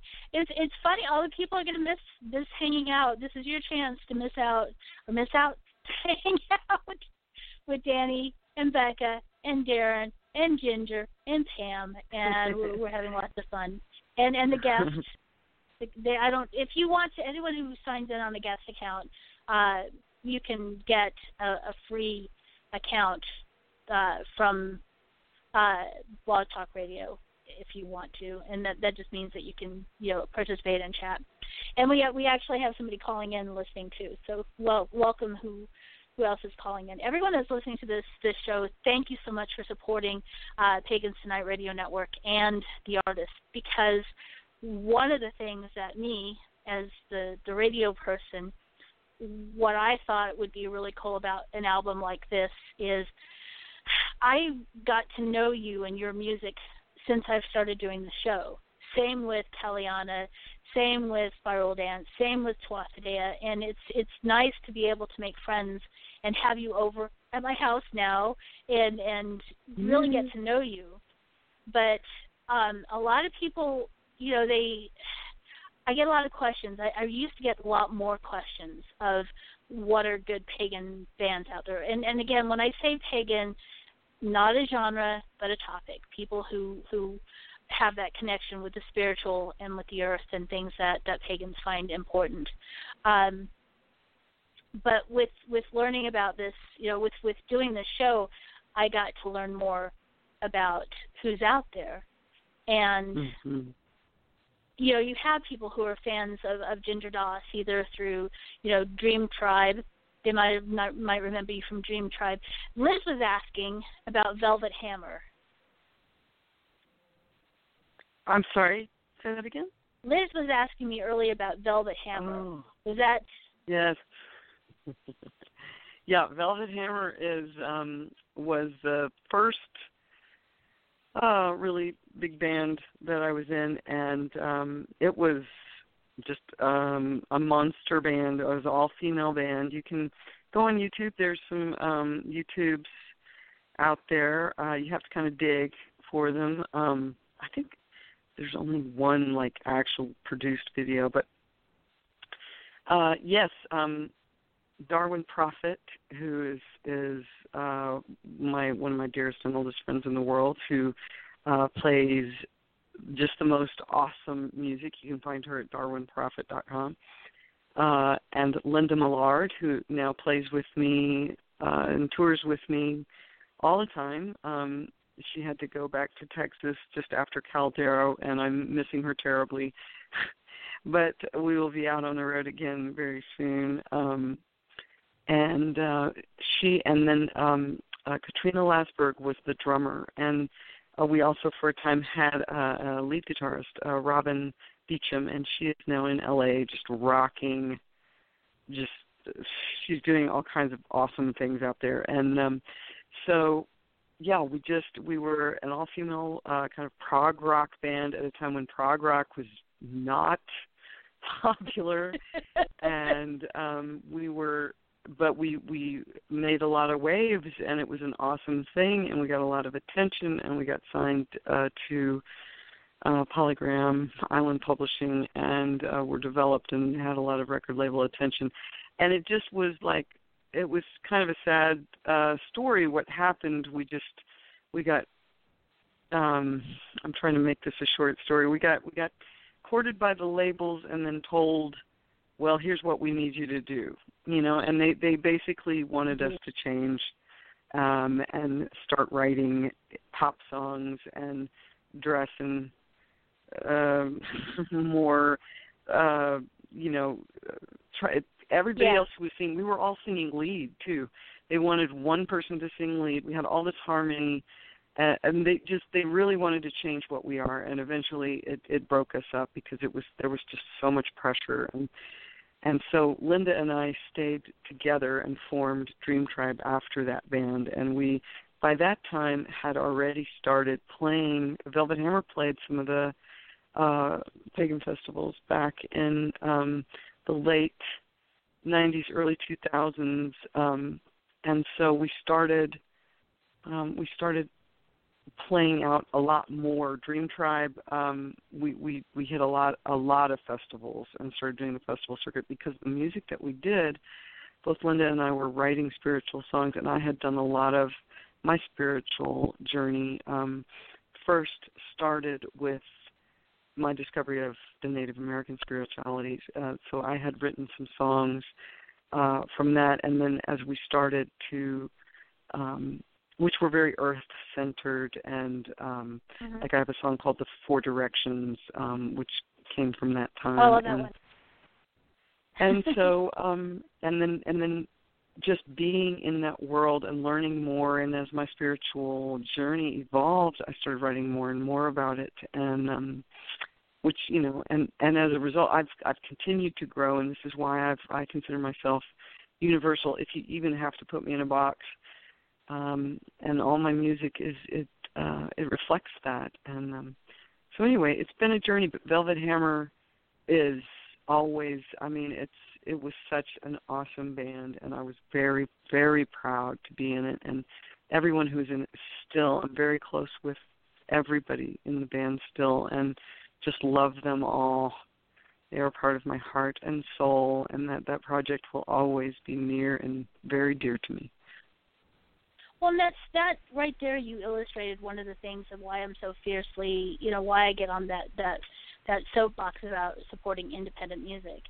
Because when you sign with a label, they try to change you, and especially female bands. The Bangles, very talented band, but they kept trying to put Susanna Hoffs up to be the lead singer, and she wasn't the lead singer. Taking away from the sisters and that whole band. I got to meet Katrina from Katrina and the Waves when I was in England, and oh my gosh, what an amazing talent. But if you remember her from her videos, she wanted to wear her Chuckies. She wanted to dress, normal, and they kept trying to push her out to be, vixen, and she's like, that's not me either.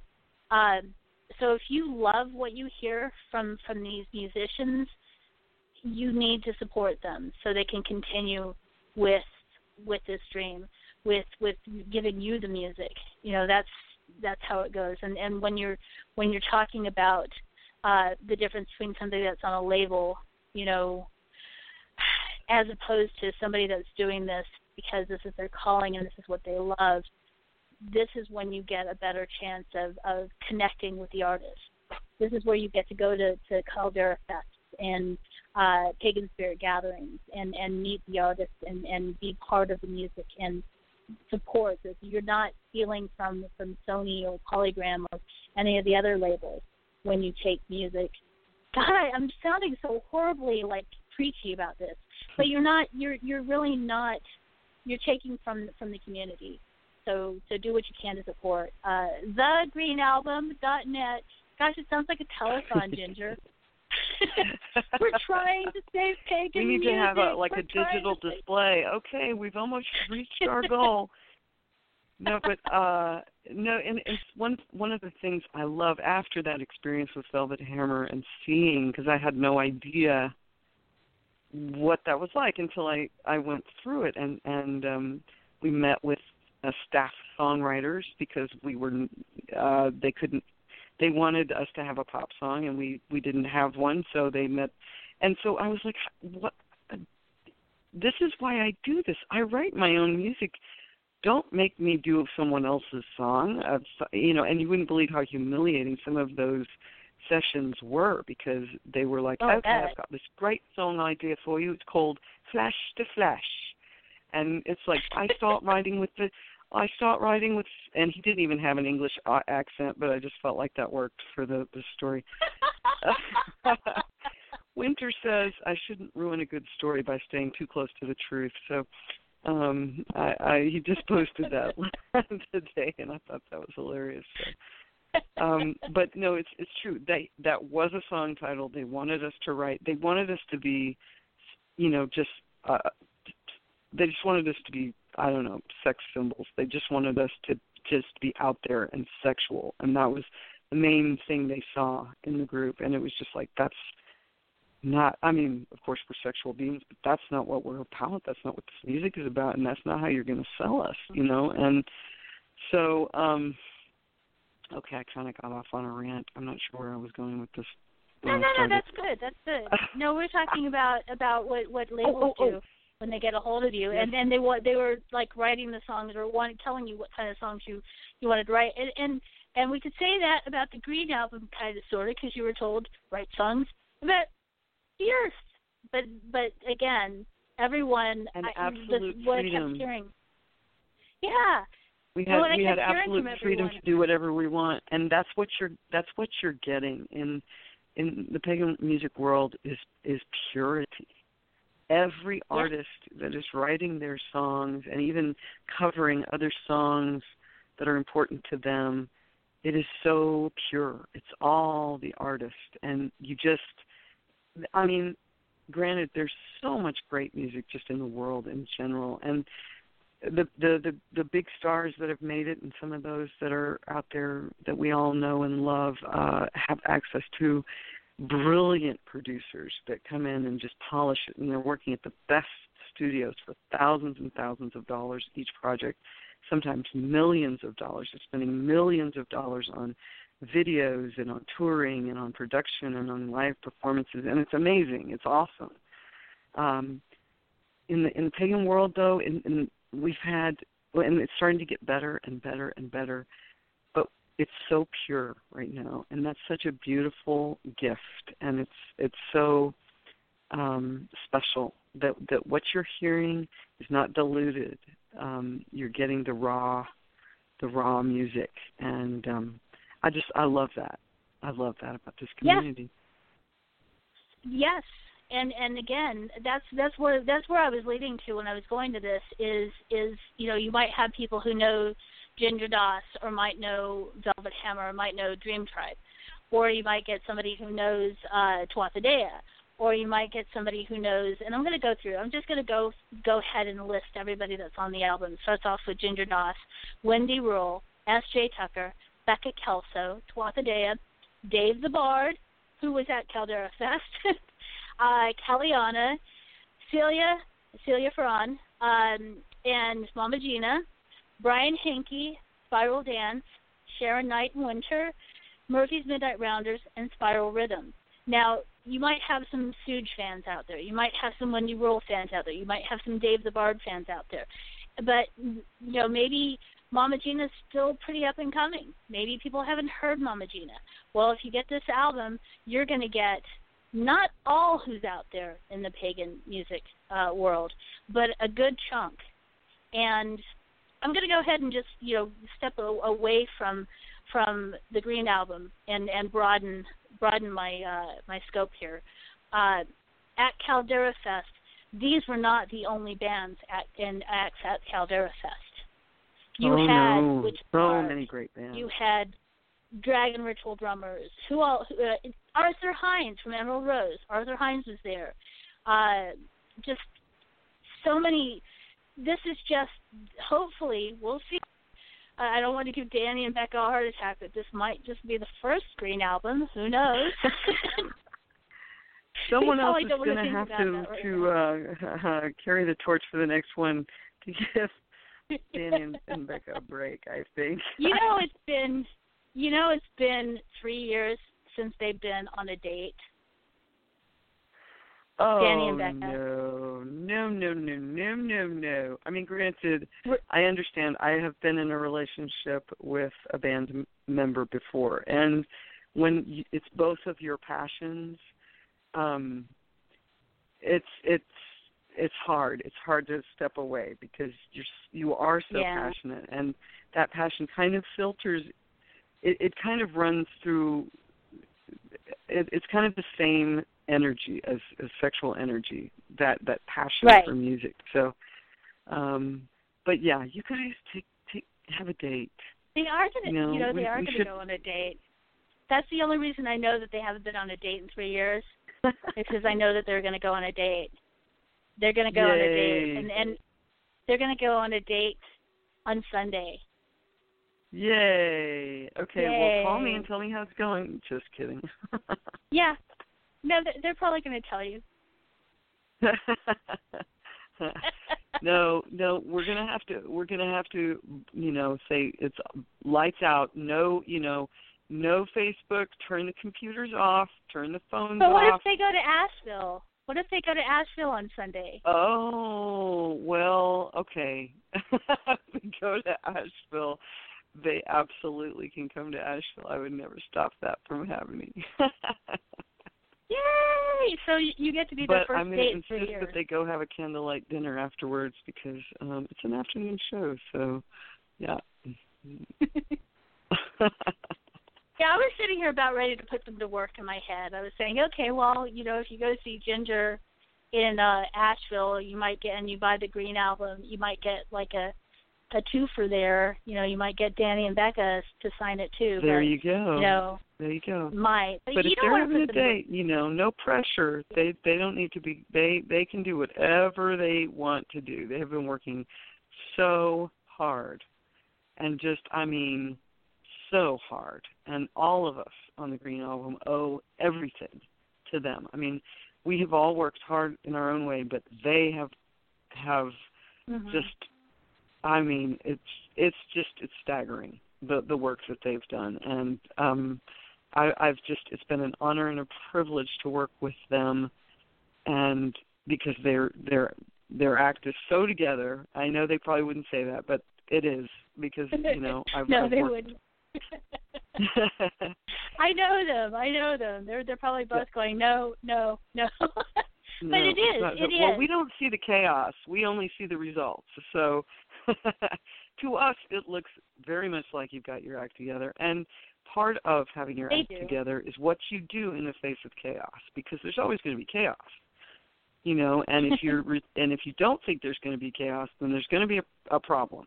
You got to be prepared for the chaos when it comes, and they handle it, and that's a part of being an independent musician. How are you going to handle it when your keyboard goes out right before your headlining gig at Heartland, which happened to me a few years back, and I had to take it apart backstage, and oh my God, and I was supposed to be getting dressed for the gig, and I wasn't getting dressed. I was freaking out thinking we were going to have to cancel the show. But see, things like this, I actually got the keyboard to work, thank God, and was able to pull off the show. But, these types of things happen in our business, and it's a very up and down kind of business. 1 minute you're in heaven, the next minute you're in hell, and it's a constant ride. It's a roller coaster ride, and you got to be ready for that ride. And they make that ride so much fun. Just love them to death. Well, Becca says, when you were talking about they got their stuff together and the chaos, being able to master the chaos, and Becca's like, I don't know who you saw. I'm telling you. No, you guys actually have it together. They think they don't, but if you've ever seen Tuatha unload and then load back up, it's a science. It is a science. So. They said they said we love you. So I don't know if they love you or me or both of us. Who's their favorite? No, I wish they were both here. Maybe I don't think I can make it up to Asheville this Sunday, but where is it again? It would be really cool if I could go up there, but then they would feel like we would have to do stuff and not have a date. So there you go. I'm not coming. So. So where is it that you're playing again? No. Everybody who comes to my show at Asheville has to leave Becca and Danny alone if they come. So that's just the way that goes. So, you guys need to. It's at the block. It's at the block off Biltmore, which is this cool. And I've never been to this venue, and this is one of my agent. I've been working with a wonderful, awesome agent this year that I love dearly. She's a super cool lady, and this was a gig she booked. So I've never been there, never seen this place, but I'm very excited to be there, and I think it's going to be an awesome day. I'm really excited about it. I'm really excited about you being in Asheville, because I've heard so many awesome things about Asheville. It's a real happening, very hippie place. I think you'll like it, and maybe you and your significant other and the kids I haven't seen pictures of yet will I'm gonna show you. Relocate. Yeah, we're already showing the pictures of the kids and my clone, my Xerox machine of children. So I'm looking forward to that when we get off the podcast. But I'm really enjoying this conversation. It's a lot of fun. So again, do what you can when you're listening to this to support the Green Album for so many reasons. Not only because it's an amazing album, but you're helping the music community, independent musicians, and the Rainforest Trust. thegreenalbum.net. I talked about playing Mama Gina's song. She actually told me the story behind it. This is funny because this is one of the stories that you get. You wrote the song when approached, but some people had these songs, like Gina had this song, and didn't know exactly where to put it because it's not quite, doesn't fit with other albums and stuff that she's done. So she's kind of had this song out there that meant a lot to her, and the Green Album gave her a venue to play it. And it's again about the bear hunts down in Florida, and it's very powerful, a very, very powerful song. So yes, it's indeed. called Due North. Pardon? I just said yes, indeed. Very powerful song. And I summoned a bear on my television when I was talking about it. Bear showed up to say, play the song. Well, I wasn't going to play the song, but then you said the bear showed up on the TV, and I'm like, oh, I better play that song then. Again, it's so hard. Everybody on this album did such an amazing job, and like I said, I can't play the whole album, and I tried to figure out exactly what the best way of playing. Obviously, I'm going to play Gaia Lives, and because Danny and Becca are supporting the show, I'm going to play the Tuatarea song. And again, Kellyanna and Spiral Dance weren't there at Caldera, so I wanted to play them. But here you go, because the bear showed up on my TV. That's what we're doing this one. Because the bear showed up on my TV, Mama Gina, Due North, album, Pagans Tonight Radio Network.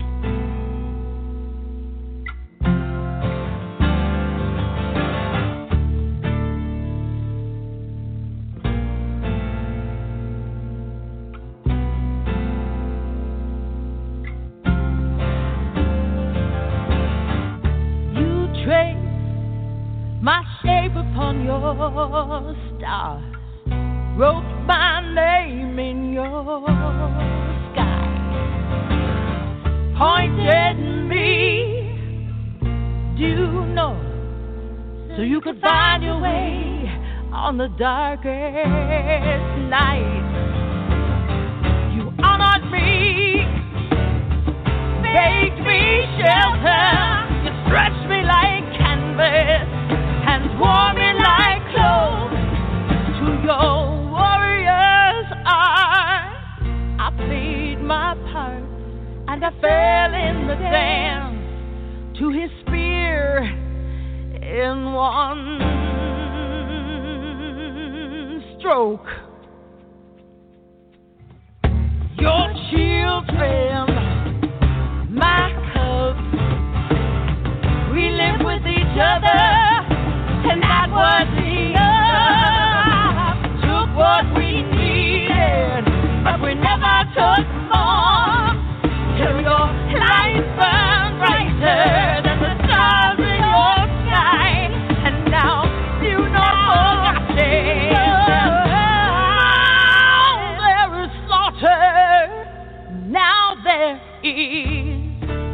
war.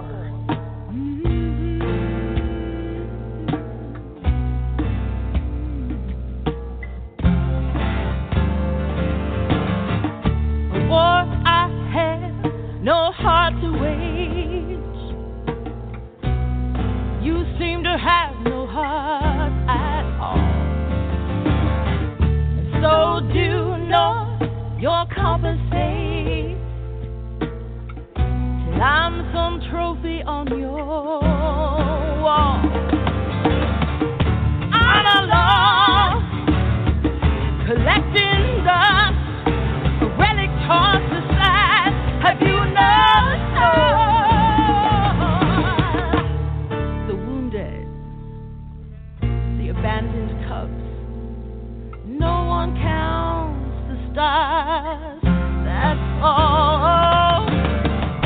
Your children, my cubs, we live with each other, and that was enough.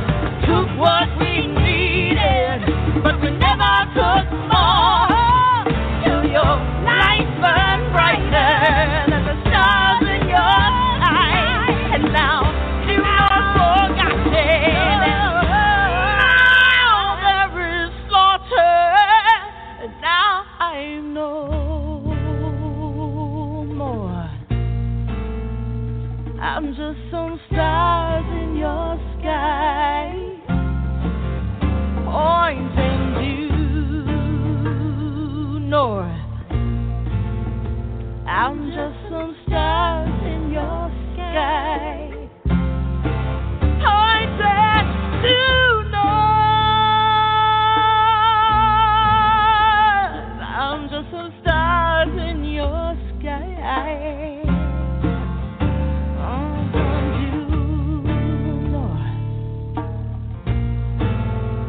I'm just some stars in your sky. That's Mama Gina and Due North. Very, very powerful song, but I'm laughing because of what happened while I was playing the song. So Ginger says, wouldn't it be really cool next time I'm on your show I can say, remember that time that I was in the other room and I could come over and hug you just because? And she did. She came over to hug me just because. And I said, here, look in chat about what Danny and Becca is talking about. I can't believe you guys are actually coming. No, I thought she was just like goofing around, and I thought, you guys are really doing a date night. Well, I mean, you can still do a date night after because it's an afternoon show, so that's good. So you guys can actually go have a candlelight dinner somewhere and not talk about anything and just gaze into each other's eyes and all that goodness. Oh my God. I'm so touched by that. I am so unbelievably touched by that because I don't know what to say actually. I think that's awesome. That's so awesome. I'm so glad I'm going to see you. Aww. This is one of the reasons I love doing the show, and I love the Green Album, and I hope that everyone listening to the show gets, listen to her be all romantic. That's what Becca said. She is. She's being all romantical. But the community, and you and I were talking about this before the show too. There's a big drive for the community to really click and come together. And I think this is happening on many, many levels. And I love the way it's happening with the music level and with festivals and music. And I think that the whole pagan community can benefit from that. Music is one thing that brings a lot of people together. I can sit here and talk to you about, my favorite song that I heard on the radio when we were kids, and right away we make that connection. And that's what we're starting to do with things like the Green Album and shows, this show and other shows like this. So, who's the host? It's Pamela Kelly, the High Jazz Princess, and she just asked in chat who I am. I'm Pam Kelly. This is Ginger Doss. Hi, Ginger. Hi. Hello. How's it going? We're getting smileys. But it's so nice to be part of this project and to do what I can to support it. And you know, I like, you know, earlier today when I was talking, when I sent out a Facebook message to the artist, Celia, it meant a lot to me that Celia said, "Help, you know, thank you for your help in, you know, giving birth to this, pushing this out. You know, as you guys were giving birth, I'm helping push this out." And I'm thinking, like, I'm like this music midwife. Breathe.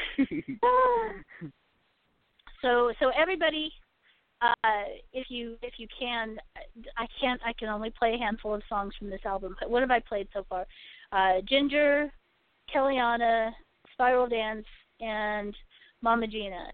Now there's 10 more artists on this album, so you're basically just getting a nibble of this. It's available right now from download, and I'm recapping because Jazz Princess came in late. Download, you can get it now at thegreenalbum.net, and you can get a digital download. If you want a physical copy, you need to know where the different artists are going to be, and while supplies last, you can get a physical copy from the artists. So, Ginger, this would be a good time for you to go ahead and say you're going to be at Asheville on Sunday, and recap again Sunday where you're afternoon. going to be. It's during the day, the block off Biltmore, and I actually need to look at my own calendar to verify the details. So you might want to do the same. Visit my website, gingerdoss.com/shows. Just hit the shows button, and it takes you to my calendar, and it has all the information, what time, where, all that good stuff. And and I'm doing my meditation workshop first, and then I'm doing some music. So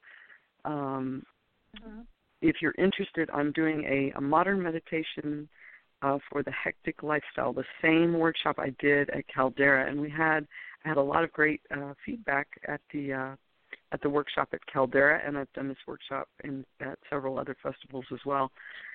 And it's very, very helpful, very easy techniques to start to practice mastering your thoughts and your mind, and being able to create stillness anywhere, anytime, in a very quick amount of time. So I will be doing that workshop first, and then going right in. Yes, it's critical. It's absolutely critical.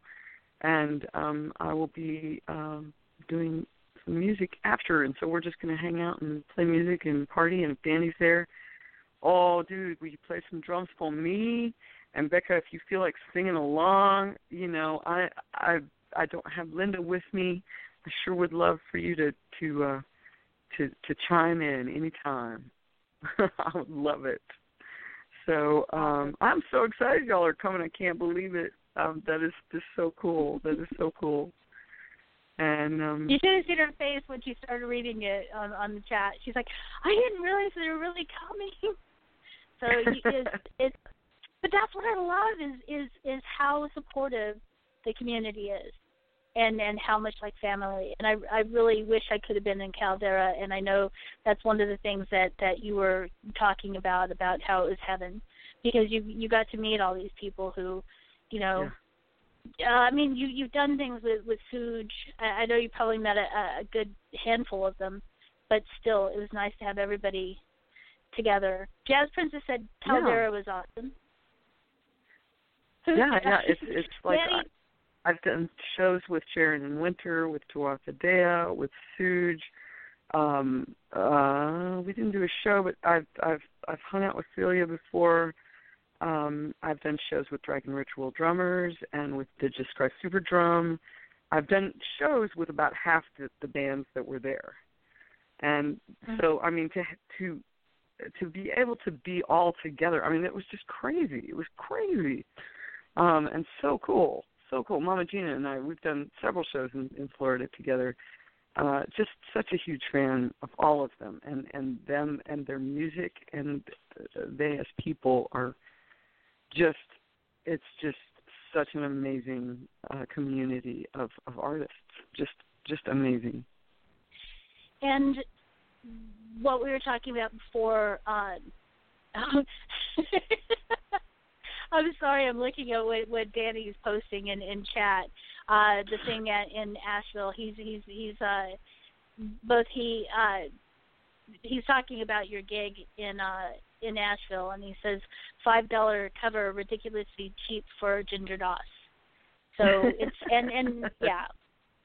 But I kind of read it as you're ridiculously cheap, so not necessarily the truth. I don't know, but it's the thing is that the connection that I've made with everyone is the connection that that anyone can make with the artists on the Green Album and the other artists that are touring around at the festivals and stuff. So, reach out and be supportive, not just by buying the Green Album and your other work. GingerDoss.com, you have a lot of albums, and they're all awesome. They're all great. I'm a big fan of Ganesh is Fresh. I love that song. And Come Down, and Danny and Becca are big troublemakers in chat, so we better start thinking about wrapping this up. So if you once you get the Green Album and you get acquainted with all the different artists out there, find their websites and support their music, their other albums and such. And again, the Green Album, 25% of the proceeds go to help Rainforest Trust, which Caldera, with the debut of the album, already is helping out Rainforest Trust. Danny gave me numbers earlier today with how much of a push that just the release was. So when you buy this album, whether it's digital or physical copy, you're doing your part in helping the earth and helping feed the artists and awesome. Creating so community. Awesome. Creating community. That's what I love. Speaking of creating community and the Green Album, one of the videos that I've seen posted from Caldera is having almost everybody on the album join Tuatha Dea for their songs. Again, Kellyanna and Spiral Dance weren't there, but the stage was filled. I saw you and Sharon Knight do the corners with them. I saw that video. Yes. That was cool. That was so cool. I saw Adam bouncing around the stage and saying, Ginger Doss's keyboard, in case you weren't up there yet.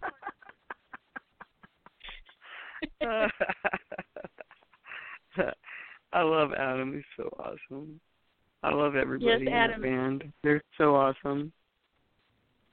They are. And if anyone's going to PSG, another Tuatha Dea couple is supposed to be handfested by Selena this year. So there you go.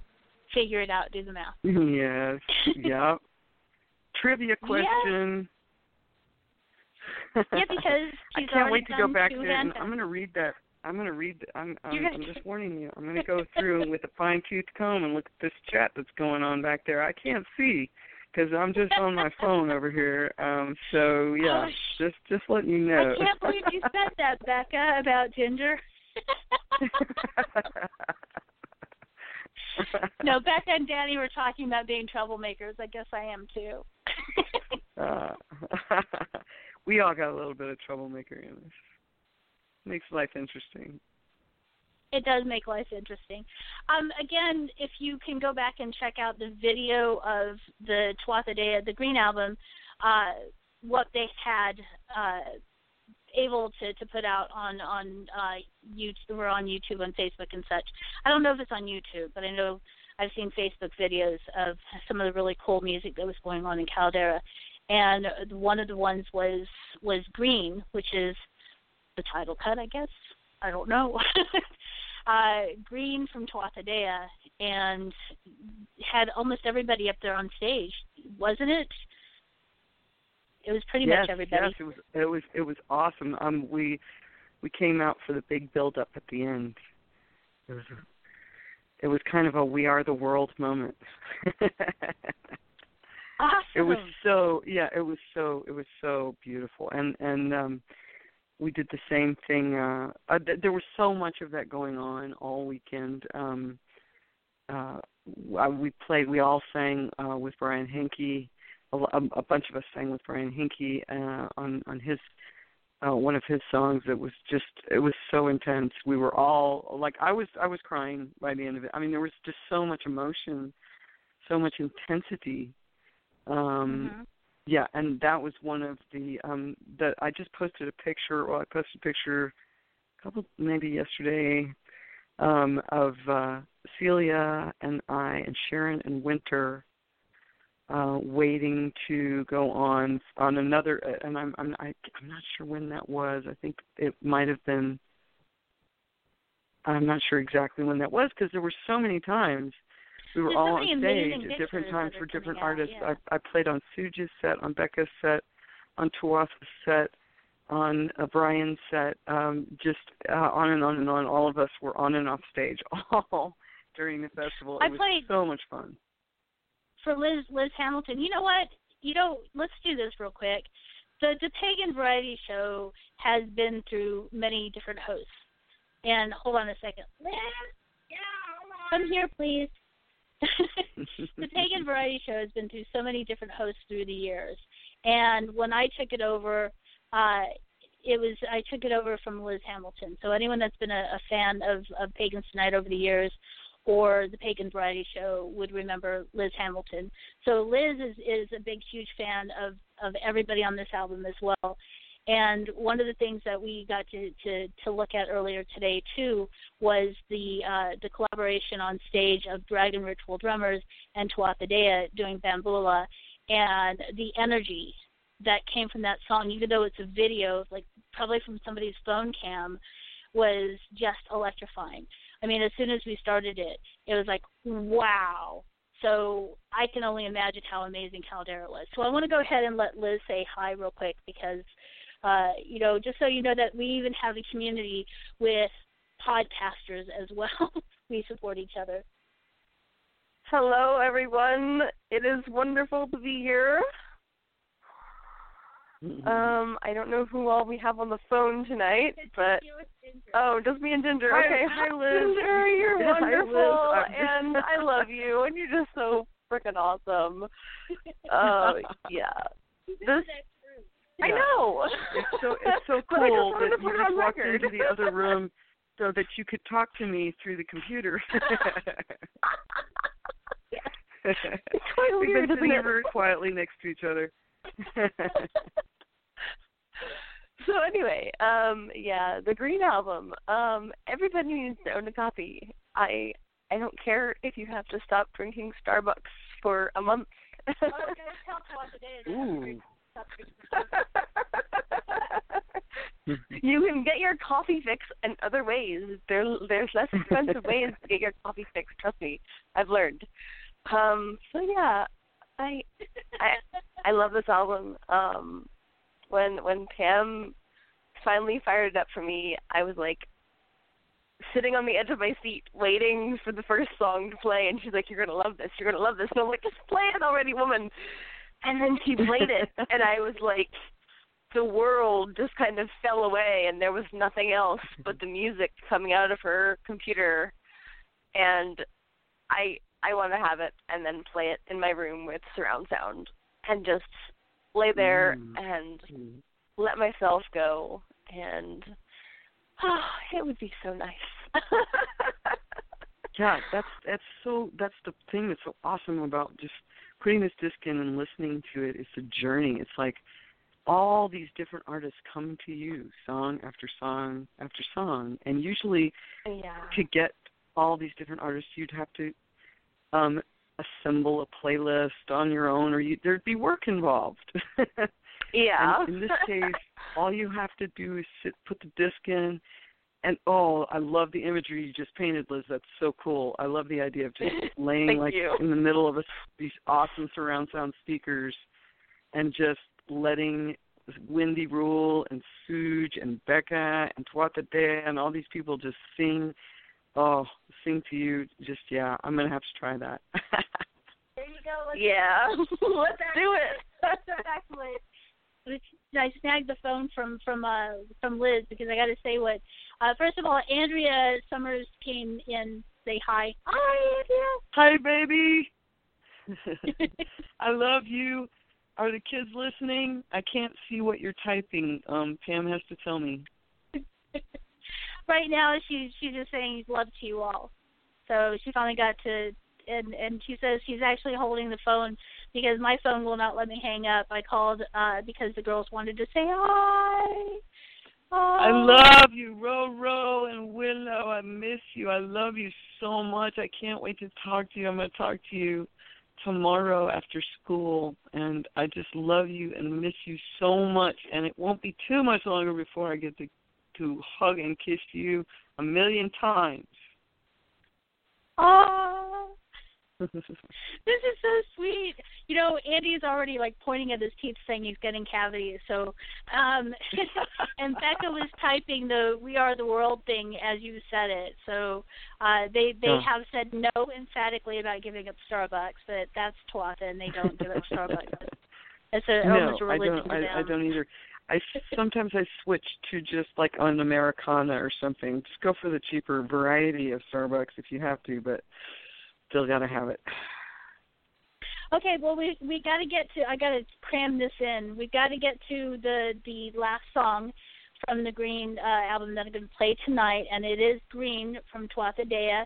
I'm going to tell you, if you're listening, it might get cut off at the end, but if you listen to the show once it goes up on podcast, you'll hear the song in its entirety.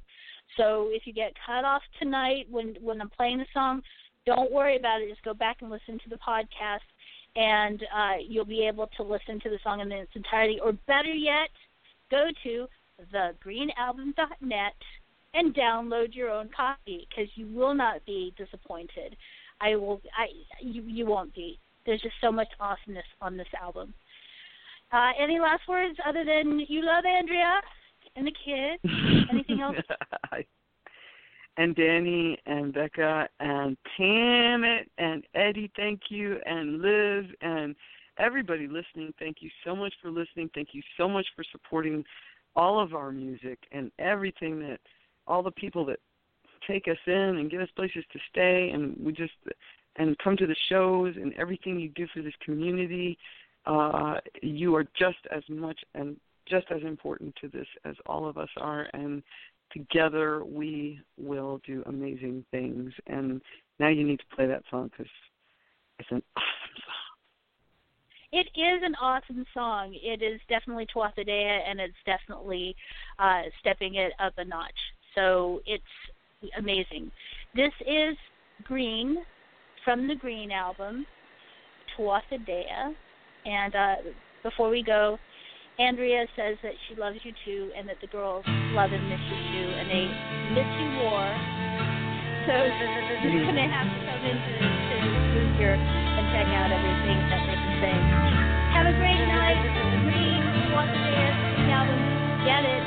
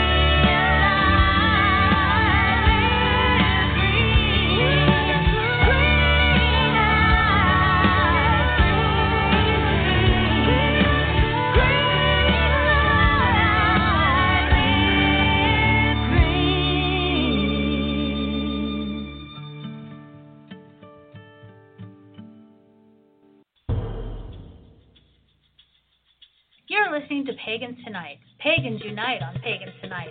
Many paths, one network. For over 5 years, we've been the place to connect with the best, brightest, and most trusted voices in the pagan world. Every night is Pagans Tonight.